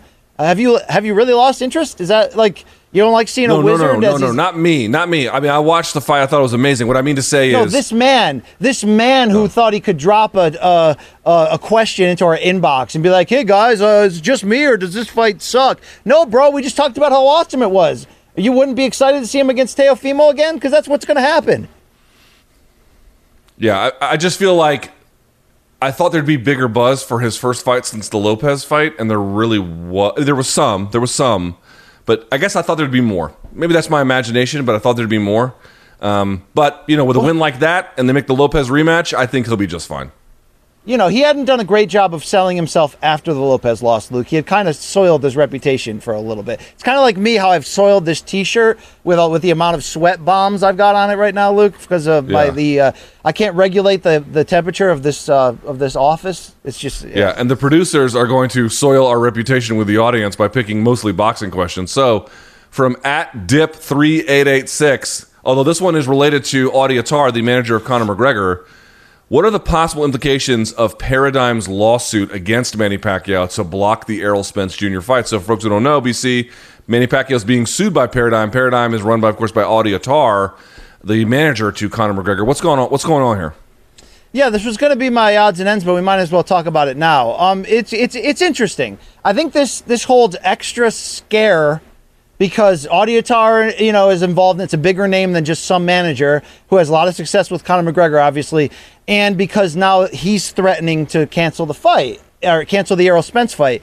So, but if you're a boxing guy, Luke, this is unfortunately like sort of par for the course in Manny Pacquiao's career. What I mean by that is how he's operated. There's always sort of been an advisor or a promoter who thinks they have a certain level of, or a manager who I got Manny under contract and I'm his spokesperson. Then you find out that person isn't even a part of the situation anymore. So I think a lot of us saw this and we're like, well, this is Manny being Manny. I mean, you can go all the way back to when he took that loaded briefcase from Golden Boy and Oscar of $5 million and then went out and gambled and spent it and still didn't sign the contract to try to illegally leave Top Rank. I mean, Manny's always been kind of in these situations. So part of me does want to point a finger at Manny and be like, is there a lack of communication? Is there a whatever? But Luke, this relationship with Paradigm from the beginning has been weird. Do you remember it was announced by Audie in the beginning that they were together? And then suddenly it was announced that there was never a deal, and then they did an official signing and announcement, and you're like, well, what about the previous 6 months when you guys were supposed to be together?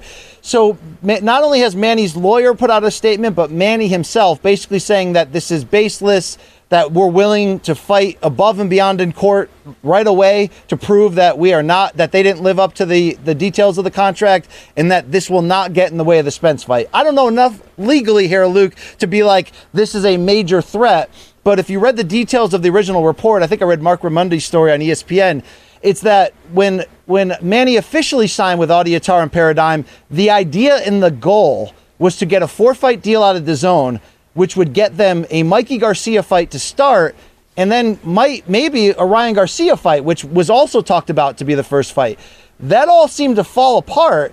So Manny's blaming Paradigm. Paradigm saying, you're still under contract with us. And Manny's like, no, I'm not. And he went out and signed back again with the PBC to fight Errol Spence. So one of the things that came out of that story was Mikey Garcia kind of complaining about how that fight fell apart. And you know the quote he said, Luke? He said, there was all these people coming forward claimed that they represented Manny, but none of them did. Yeah, that's the history of Manny's career. So I don't really know who to believe, Luke. Manny somehow skated a Teflon path out of this in the past. Will he do it again? It seems as of now like yes, that we'll see this fight. I don't know if Audi can, fast track the court system and kind of block this and make it happen. Historically, it doesn't seem to work that well, Luke. All right, from Coiled Consciousness. We kind of went over this too, BC. I'm not really sure what to add at this point. What's next for Anthony Pettis after his second PFL loss? Boy, I got to tell you, I'm not saying it's a bad choice for everyone. We haven't even talked about the fact that Thiago Alves is now a champion in BKFC, and I know he was supposed to retire and then decided not to and went there, and he's a champion now. Like, God bless him. I feel really happy for a guy who has given us so much entertainment that he could find some success in his late career. But I don't know if that's the right fit for Pettis, to be candid with you. Yeah, look, here's the deal. Unless he's going to make a major, major overhaul change to his training and everything, where he's like, look, this is the level I think I'm at, meaning PFL, I want to be at, so I'm going to come back next season, no stone left unturned, best shape of my life, completely dialed in, and I'm going to prove to you guys by winning that $1 million and win the championship. If he does that, Luke, that's a nice sort of thing to put on the end of his career. But if you're asking me what should be next, he's a little bit too young to hang it up. Like, what is he, like 34, Luke? I mean, he's like a little bit too young to be done. Do you know what promotion kind of makes the most sense? It's still Bellator. Why? Because I think that without that season and playoff format, there's a little bit more leniency should Pettis want a certain level of matchmaking, which could still feature his name in important, co-main event and main event fights, but maybe give him a sort of matchmaking that where it's like, okay, let's make entertainment. Let's go in there against old Paul Daly, right? Let's go in there against MVP and just have a batshit wild fight. I think that might be the better lane for him to get the most out of what's left of his name value and also his entertainment value. Luke, he's still a very exciting fighter. I don't think it'll do much for him to be an also ran with PFL unless, again, his motivation is slowly, I don't know the length of his deal, unless his motivation is solely on proving that this year was just an aberration and a hiccup, and he comes back guns blazing next year. If not, money in the... can't beat the names. The whole point of going to PFL was it's a short path to $1 million and then some. Fine. I think I'd say at the outset, I think it's actually a pretty reasonable calculation, and a lot of fighters make it. That's why they're joining PFL now more than they have in years past. Okay, deal. But if you're down to Clay Collard and Raush Manfio, that means you can't win these tournaments. So what can you do? Well, you still got a bit of a name. You could put some other guys with some names on there. Does Bellator give them squash matches? I don't really know what the answer is, but I think that the initial gamble he took on PFL, I understood at the time. Remember, he beat, Cowboy in his last fight, But, last UFC fight, I should say. But now that calculation is looking like it was, I understood the attempt, but you got to make a change at this point. And which direction, I leave up to him. All right, BC, this one's all about you. Did you think coming in, he could win this season? Coming in, you thought he was going to win the season, right?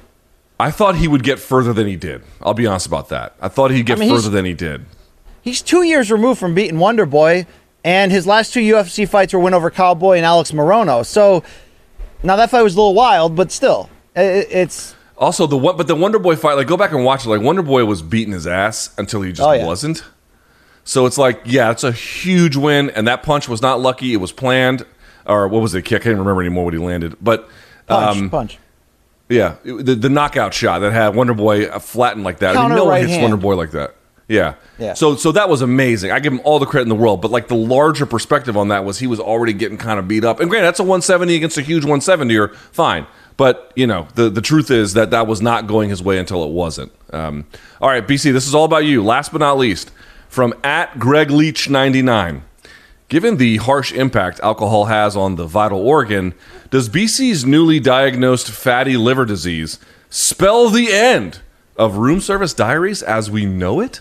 So first of all, it's a great question, and this guy Greg G. Leach or Greg Leach 99 is becoming a regular here on these DM slides. Shout out to him. So I have officially, Luke, NAFLD, which is non-alcoholic fatty liver disease. It doesn't mean I don't consume alcohol, but I haven't been an abuser of it since my 20s. So basically, my doctor's recommendation here, Luke, which is rightfully so, which is it'd be smart to kind of avoid alcohol moving forward.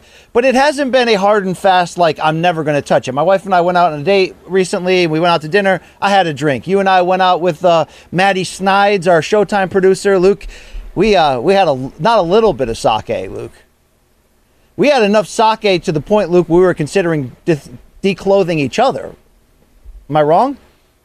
All right, probably not that much sake. I wasn't. Listen, I did have a lot of sake. I was not trying to bang you. Let me just be clear about that. So I've really cut out alcohol in my day-to-day life. I'm not afraid to have a drink out at dinner, so if you wanted to do room service diaries again, Luke, which I love that vehicle for us, even though it could potentially lead us to trouble. It's probably a fast track to trouble.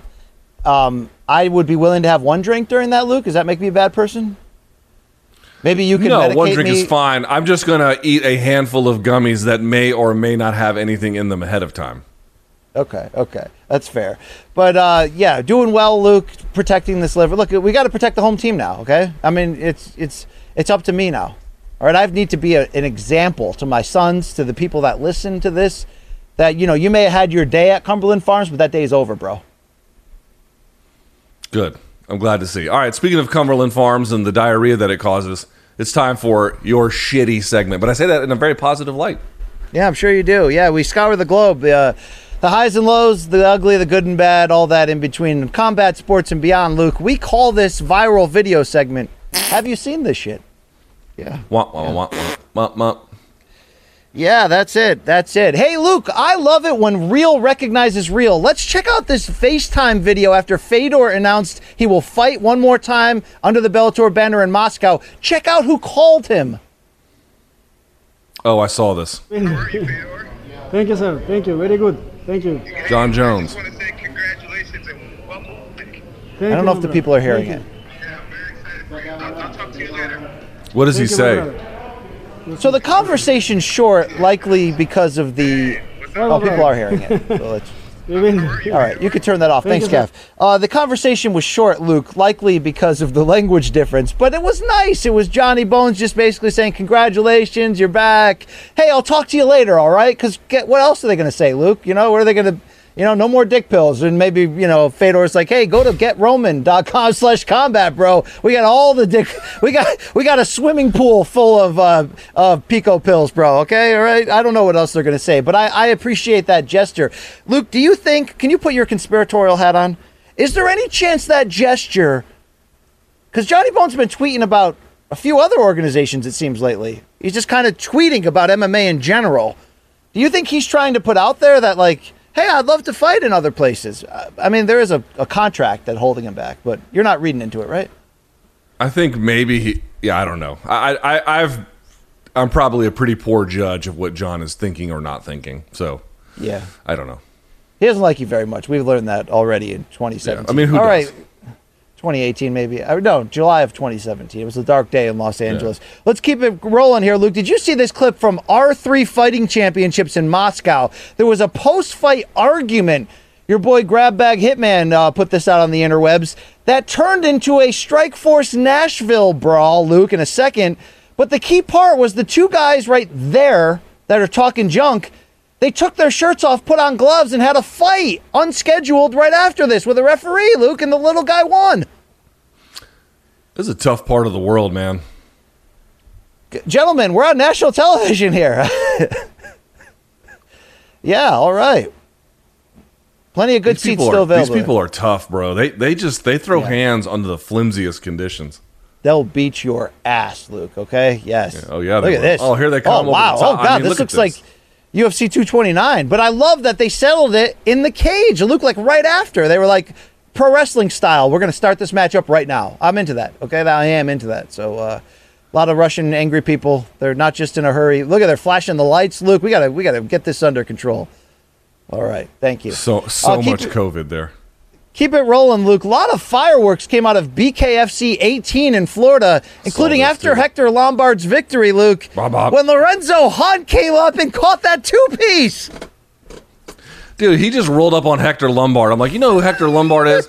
You know this dude was just in a fist fight? What the fuck are y'all doing rolling up on Hector Lombard that way?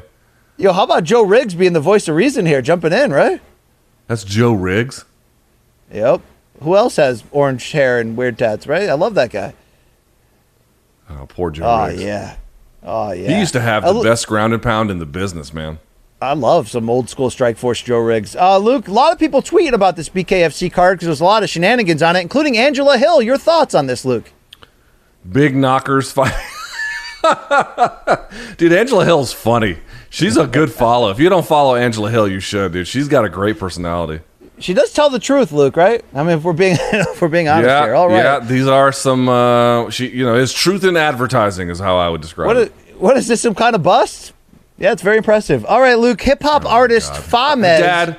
Dad, I know you drive the Melissa Etheridge mobile. Can we keep the dad jokes to a min? Luke, the guy in the black shoes is a hip-hop artist named Famez. I've never heard of him, but he had a fight against Paul Teague, and Luke, the rapper, won. Wrap him up, well, the bro. other guy switched stances and had poor defense as a consequence. The other guy stepped in and just drilled You a big the right hand. Famez fan? Like. You a big Famez Never heard fan, of him. Luke? Fames? I've never heard of him. Famez? Yeah, we're dads here. Watch, he'll switch stances here, steps in, and just gets off his center line. That's it. He looks a little bit big meat there, like Larry Hoover there with that nice cross, Luke. I like that. Okay. Big meat, you mean? Corey Manich, yeah, our producer. Hey, Luke, Eduardo Concepcion was in the opening prelim fight of the night, and he only needed 5 seconds to send Gabe Brown face first, Luke.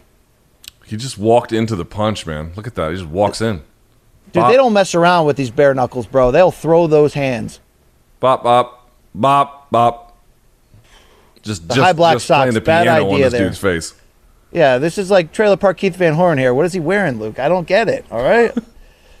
All right, Luke, Bellator 261 from Mohegan. Miles Jury trying multiple times to get out of Sydney Outlaw's body lock. Luke, this was a one-sided piece of grappling business. How impressed are you from Sydney Outlaw's story of homeless to hero here under the Bellator banner?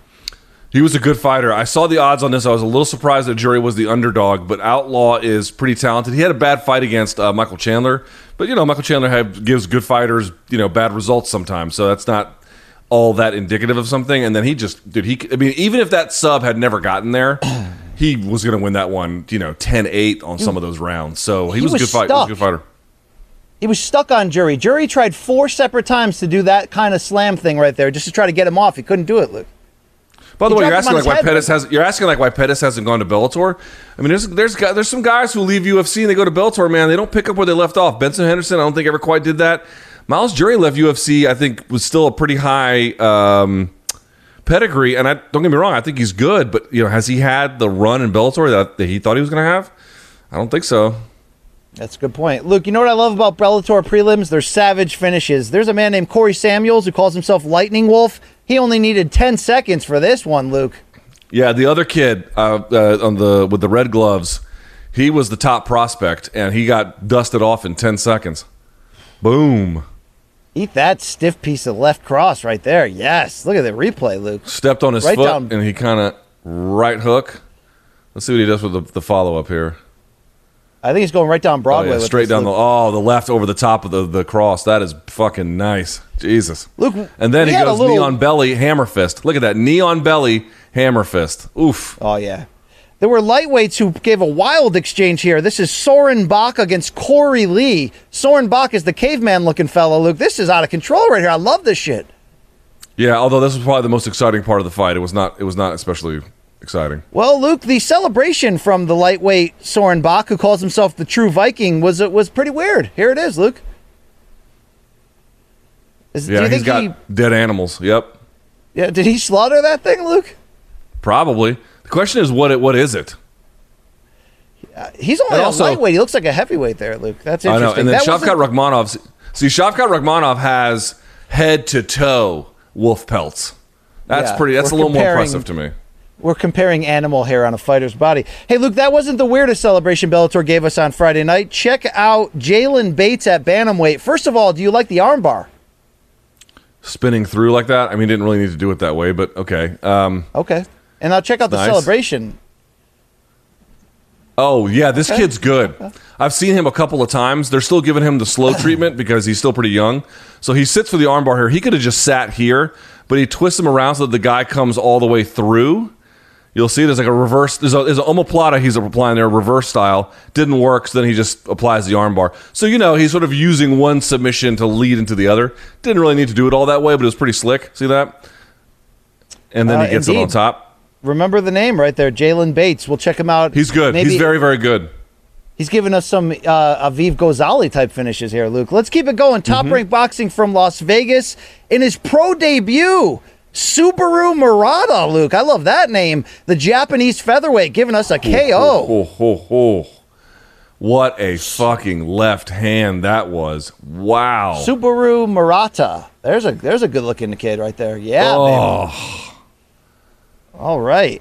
Luke, I talked about there was some conversation between Teofimo Lopez Sr. and Bob Arum after the Lomachenko fight. Let's throw to the audio now. This is some Gangster Don shit going on.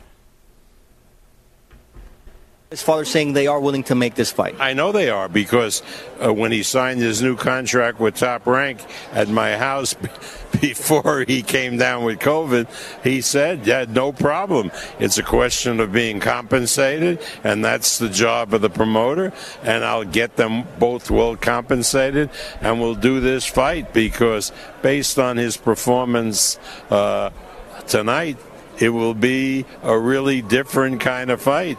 But I can't wait to see it. I really can't wait to see it. And there's Teofimo. Teofimo! Hey. How you doing? The man making business. Yeah, he made you a lot of money tonight, because that fight when we get it done, which we will, it's going to be huge. Amazing. And you know what? I wasn't thinking about Lomachenko in the past. But after this performance, I think that the public wants to see this fight. I think that I could convince my son to fight him again. I think that after Kambosos, it could be made. It's going to be the biggest fight in the world. And we can make it happen in December in the Madison Square Garden, like we always do, My son's record in the Madison Square Garden is 6-0 with 6 knockouts. You already know that. So, for the Heisman Awards. So why can't we make it happen there? But I got to talk to him. You're a real man, and your son's a real man, and I hope he's getting better. Oh, no, he's 100% out of trouble. That's good news, and we'll send it to you guys. We're going to do that event. Luke, all is good in the Lopez and Arum households here, it seems. Did you buy that love affair, man to man? Listen, money makes everything better. So whatever they were doing before, it's better now. I tell you what, dude, they do Loma versus Lopez at the Garden. We're going to that. We're fucking going to that. That's going to be epic. Hell yes. And how about that? I mean, Lopez Sr. looking like a G, Luke, okay? That was gangster versus gangster. They're real recognizing real. I love it, Luke, okay? Pay me. Yeah, I guess he could have taken the mask money off. I mean, he just kind of had a weird mask on the whole time, but whatever.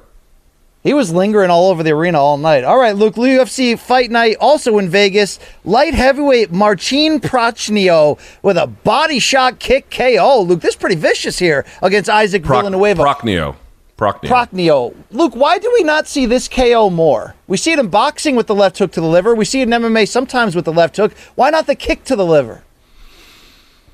I don't know. It's a good question. You've seen, speaking of Pettis, he's had a couple of times he's folded people. How about RDA folding Cowboy?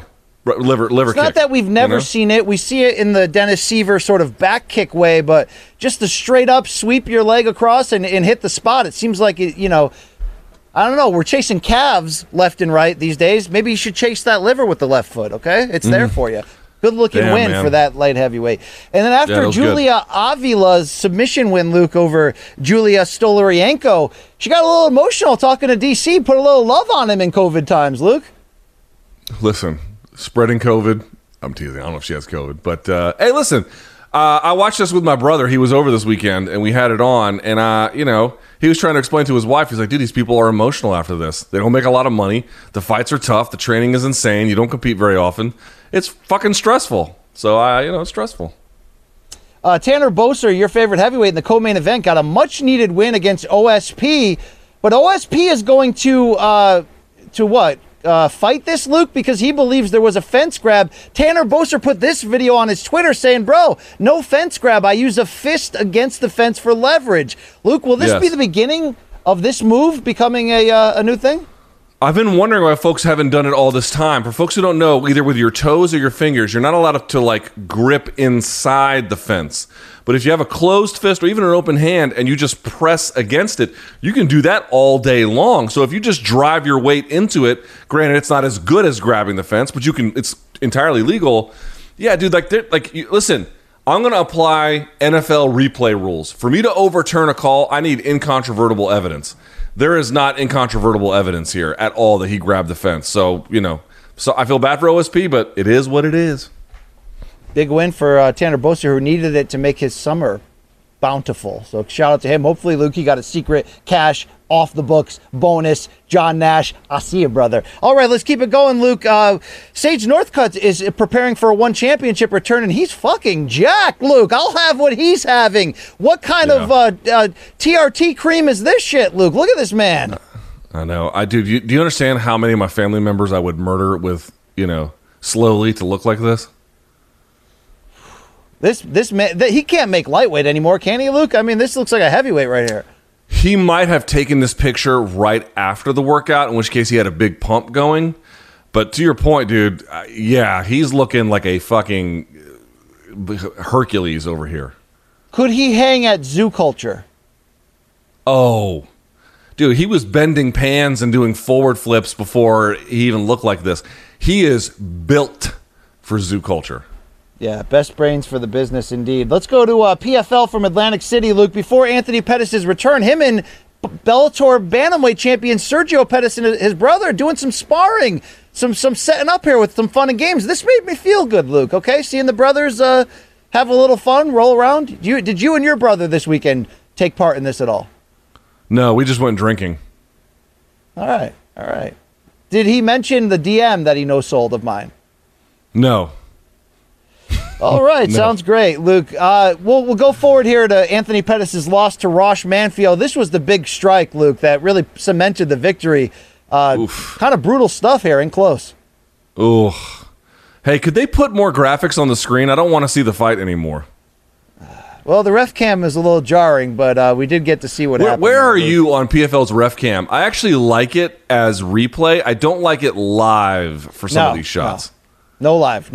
I agree with you on that. I had mentioned Larissa Pacheco had a sick KO to secure the number 1 ranking at women's lightweight. This is what it was, Luke. Look at this. Yeah, but her opponent, I mean, what are we doing here?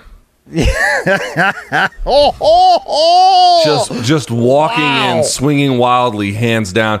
No, I could not do a better job. That's why I don't fight, but I can at least identify what high-level fighters don't do, and they don't do that shit, That's a good-looking win, Luke. I know it was somebody just throwing themselves at her, but she got. I'll tell you what, she's got some fucking power, does she not? Yeah, she got some. Watch her. Dude, look at her whip her head when she lands. I'd like you to play Rate That Tap with her entire back, Luke. All right, let's keep it moving here. Heavyweight Bruno Capoloza, Luke, with this sick KO against Muhammad Daris. This gave him 6 points and the number 1 seed at heavyweight, as we talked about. Look at this combo. It's not even really a combo. He's just He's good, Luke. Luke, he's pretty damn good. He's got finishing instincts, this guy. Finishing instincts. That's not common, or at least that's not automatic, I should say. He's got it. Luke, you know I had finishing instincts? The people who bought front row tickets at this NHL Game 7 playoff game, because they're brawling, Luke. I don't know what sparked this, but we're throwing hands, brother. Fuck yeah, dude. Hockey is the best. Let's see. See where that? Look at that. I don't see the fight.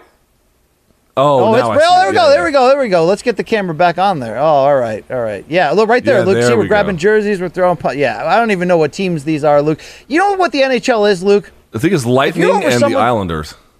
If you're over someone's house, like you go over your brother's house, whatever, brother-in-law, whoever, and they got the playoffs on, you'll be entertained as shit if you can't turn the channel, but yet I'll never watch it at my own house. What is wrong with me? Dude, playoff hockey has an energy that is impossible to describe. But you're right. Like regular season, I'll watch Caps games regular season, and I go because those are the only tickets I can afford. But There's something about playoff hockey, man. I don't get it, but it's fucking So great. good. So good. Playoff hockey and weed, they always went together, Luke, like peanut Hell butter yeah. and jelly. It's great. All right, Luke, check out this potential sign for college game day. I'm sure you agree with the spirit of it. I keep trying to tell you, bozos. People will Well, send me why like these don't you- intermittent like DMs, being like, "Hey, what about this guy wearing gloves?" Yeah, he's a fucking putz. What do you want me to say? Okay, well, why don't you talk to this man, this famous fellow who put out this video of him on vacation but still working out. We're talking about Magic Johnson, brother. You know, and the curls look like shit too. By the way, everything is wrong with these curls. Oh, come on, bro. He's in great shape. He's probably like 60. Did I say he wasn't in good shape? When did I say that?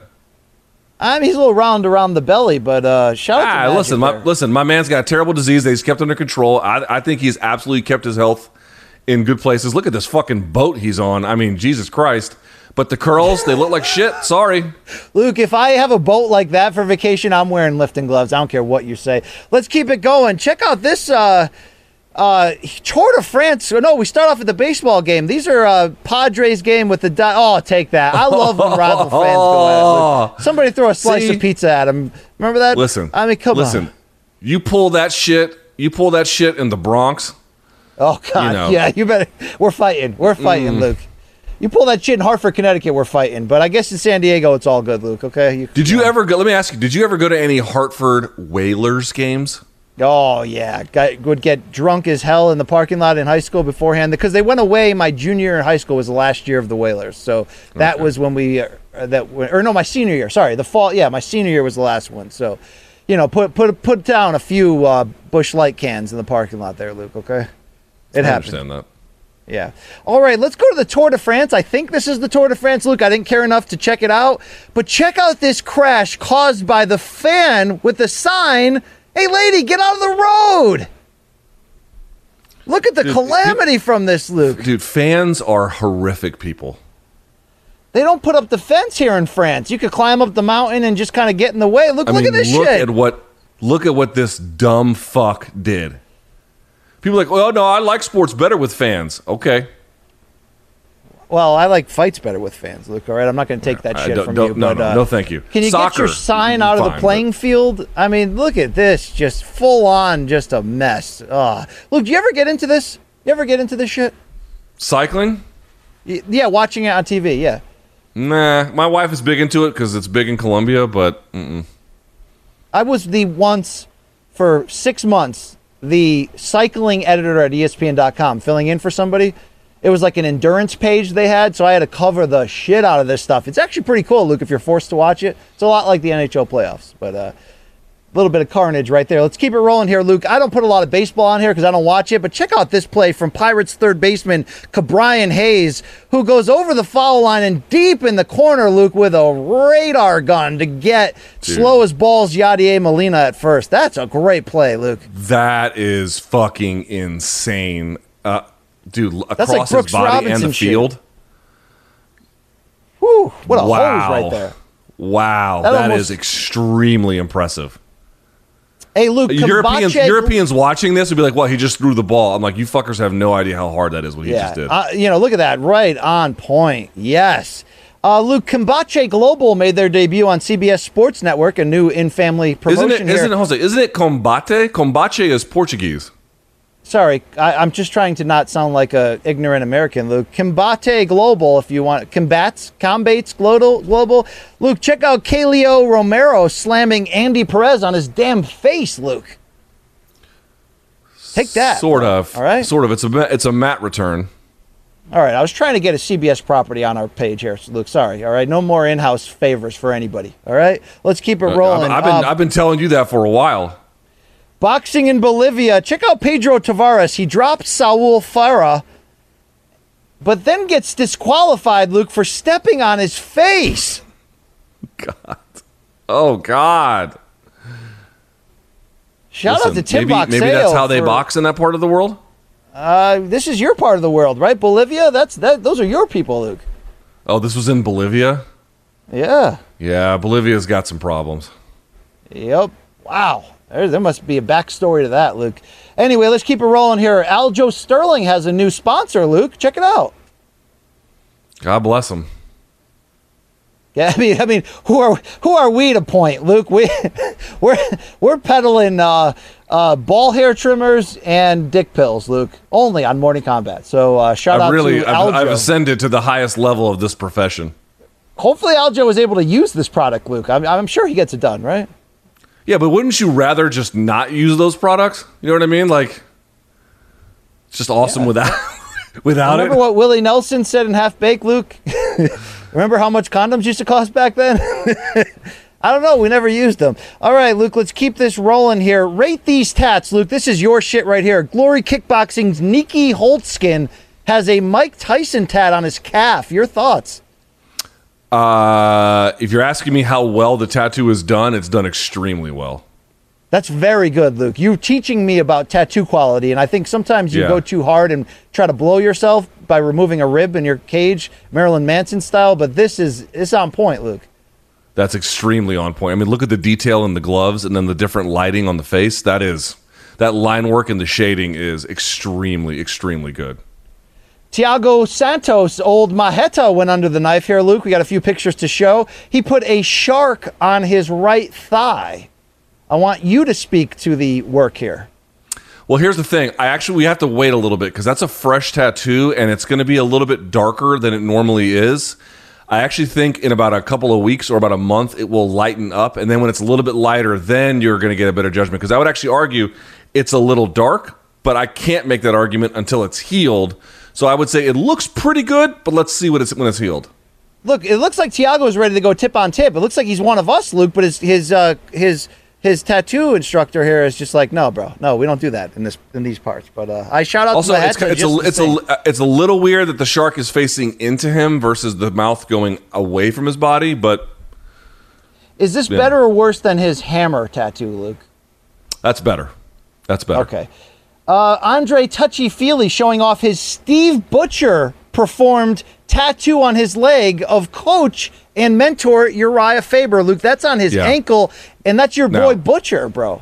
Okay, so we've talked about this before. You guys have been asking me all these portraits, and people go to people who are not portrait specialists, and they end up getting fucked up tattoos. Steve Butcher is a portrait tattoo. Look at the difference.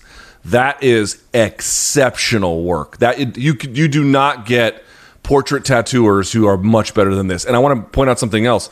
This is not a huge amount of surface. It's not the entire calf like the Nikki Holtzkin one or someone's back where you have a lot of canvas to get to those details. This is a small amount of skin packed in a fuck ton of details. That is a 10 out of 10. Extremely good work. You see, I'm not a hater, BC. You've been showing me some fucked up tattoos because they were nice people and then getting me to be a bad guy. Dude, that is, you just are not going to get better portrait tattoos than that. That's exceptional. War Mr. Hebos at the end of the day, Luke. But shout out to, and by the way, Touchy-Feely looked great until the unfortunate stoppage there, Luke, of a no contest against, what's the guy's name? The other guy. Pineda, yeah. Finally, Luke, can you please come get Abuela? I know you guys have been out on the boat enjoying yourselves, but, this is not the behavior that your daughter needs to see, Luke. I mean, what is going on here? Dude, I hate to say it, but I think she fucks. There's probably a category on that app you used in the hotel room when we travel, Luke, for this type of stuff. There probably is a category there. Dude, how many White Claws did they feed Big Bertha here? Wow, she's had as many White Claws. She's ready for the. Well, I'll stop there. All right, Luke, that's the shit of the week. I don't want to get us in trouble, Luke. Thank you. Enjoy it. Shout out to all the tats. All right. There you go. BC, time for odds and ends. You kind of already did it. Anything else to add for odds and ends? No. Nothing else? Buy our merch. All right. Buy our merch. Real quickly for my odds and ends, and I bring this up only because I feel fucking terrible, but I just don't understand what he was thinking. Justin James had a fight in UFC against Charles Rosa, and I don't know what the truth is. He says what he did was he bet all of his purse ahead of time on himself, in which case it would leave him with nothing left over if he lost. Well, lo and behold, he lost. No, to make matters worse, BC, via split decision. I mean, there's lots of ways where this could just be a ruse where he was trying to get attention. Who knows? It was his 4th loss in a row, so he's probably gone from the promotion at this point. He was trying to bet everything on he had a full camp. He was really ready. But this is why I didn't like the bet. Number one, it's just not smart financial planning. This is the other problem, BC. He was going either up as against being Charles. A fighter, Luke. Either as being a fighter in terms of smart financial. Maybe so. But this was like adding insult to injury here. This is my problem. Charles Rosa, if you look at all of his losses, only one time has he been stopped. All the other times, he's been able to go the full distance. So you're talking about a guy who's probably going to be able to be there at the end, which means you are overly relying on the judges to give you a nod. And maybe he should have won. Remember, it was a split decision, but why would you make that kind of financial investment with that much uncertainty given who you're fighting? It was just a fucking terrible bet. And now this guy's got kids and shit, man. Like, I really hope this was a lie, because if you bet this money, I feel fucking terrible for him. You and I talked about this over text, where you think maybe I'm giving him too much of the benefit of the doubt for being a schemer. Here's what I'm thinking. He had 3 losses in a row. He knew a 4th would mean he was getting cut. Nobody's talking about him. Until he shows like betting slips online, Luke, I think this is a ruse. I think this was an attempt to not only bring attention to himself, and he's thinking, look, it'll motivate me to fight my best because people think I'm doing it. They'll be talking about me for the first time. So even if I do lose, maybe another organization will be willing to sign me. And plus, it keeps playing that whole, we're not getting paid enough, which it seems like they're not. So we have to do crazy shit like this just to make ends meet and pay the bills. If that's what it was, Luke, it may be kind of quasi-brilliant. What would you say, quasi-brilliant? Yeah, but that seems terrible. I mean, Occam's razor here is that he just actually bet the money and lost. You're right. I mean, if he did what you said he did, then yeah, there's a way to salvage this in a lot of different ways. But I tend to think it's probably not what happened, in which case it breaks my heart a little bit. But I was like, dude, why would you do that? Why would you make a fucking bet like that? I know you felt better about your camp, but you're going against Charles Rosa, dude. Charles Rosa is hard to fucking finish. The judges are very likely going to be involved. And in the end, they fucked him, or at least, the split decision lost. It's like, dude, it's just not a smart financial investment. Not. Do you think he got a backroom bag full of cash as a parting gift? Probably not, dude. Probably not. If there was a time, Luke, if there was a time for that, right? BC, let's remind everybody, if you want shirts like this one and not the sweaty one that BC is wearing, you can go to morningcombat.store. Want to give a shout to all of the sponsors so far. You can go to getroman.com/combat and to Manscaped as well. You can use the combat code there to get some free money. Or at least, and shout out to the North Carolina Fusion Jam Band, Zach Mexico, who's outfitted me in this fantastic shirt. Big fan of what they do down there. And I had to ride in BC's car last week while he listened to just bullshit notes, or not notes. I'm sorry, bullshit jam band. Dude, I was listening to Mahavishnu Orchestra. My boy Aaron Bronstetter gets down with that kind of extreme fusion. You know that. I know, but I was like, we're not peeing sitting down, so why are we listening to this nonsense? But we are wiping standing up, apparently. By the way, Luke, I went into the restroom the other day in our Jersey City studio as you were in the stall, and I'm like, I am not going to accidentally watch you stand up between those cracks between the door and the thing that no one wants to look through, but as you're walking by, you accidentally see in through there. I did not want to see you stand wipe. Like, this is just, that would have probably been the end of us, Luke. Dude, the first time I go to your house, I'm going to blow that toilet up, buddy. I'm going to absolutely massacre that thing. Look, you got any text messages during the show? I haven't seen you look at your phone at all. Oh, yeah, I got a lot of shit going on, so sorry, man. I apologize. All right, that's it for us, man. So let's remind everyone, if you want to try Showtime, showtime.com, 30-day free trial. If you like it, you can keep it. If not, you can go pound sand. That's to clean glasses that you have there, BC. I'm not sure where you're using that. And this is to clean keyboards, Luke.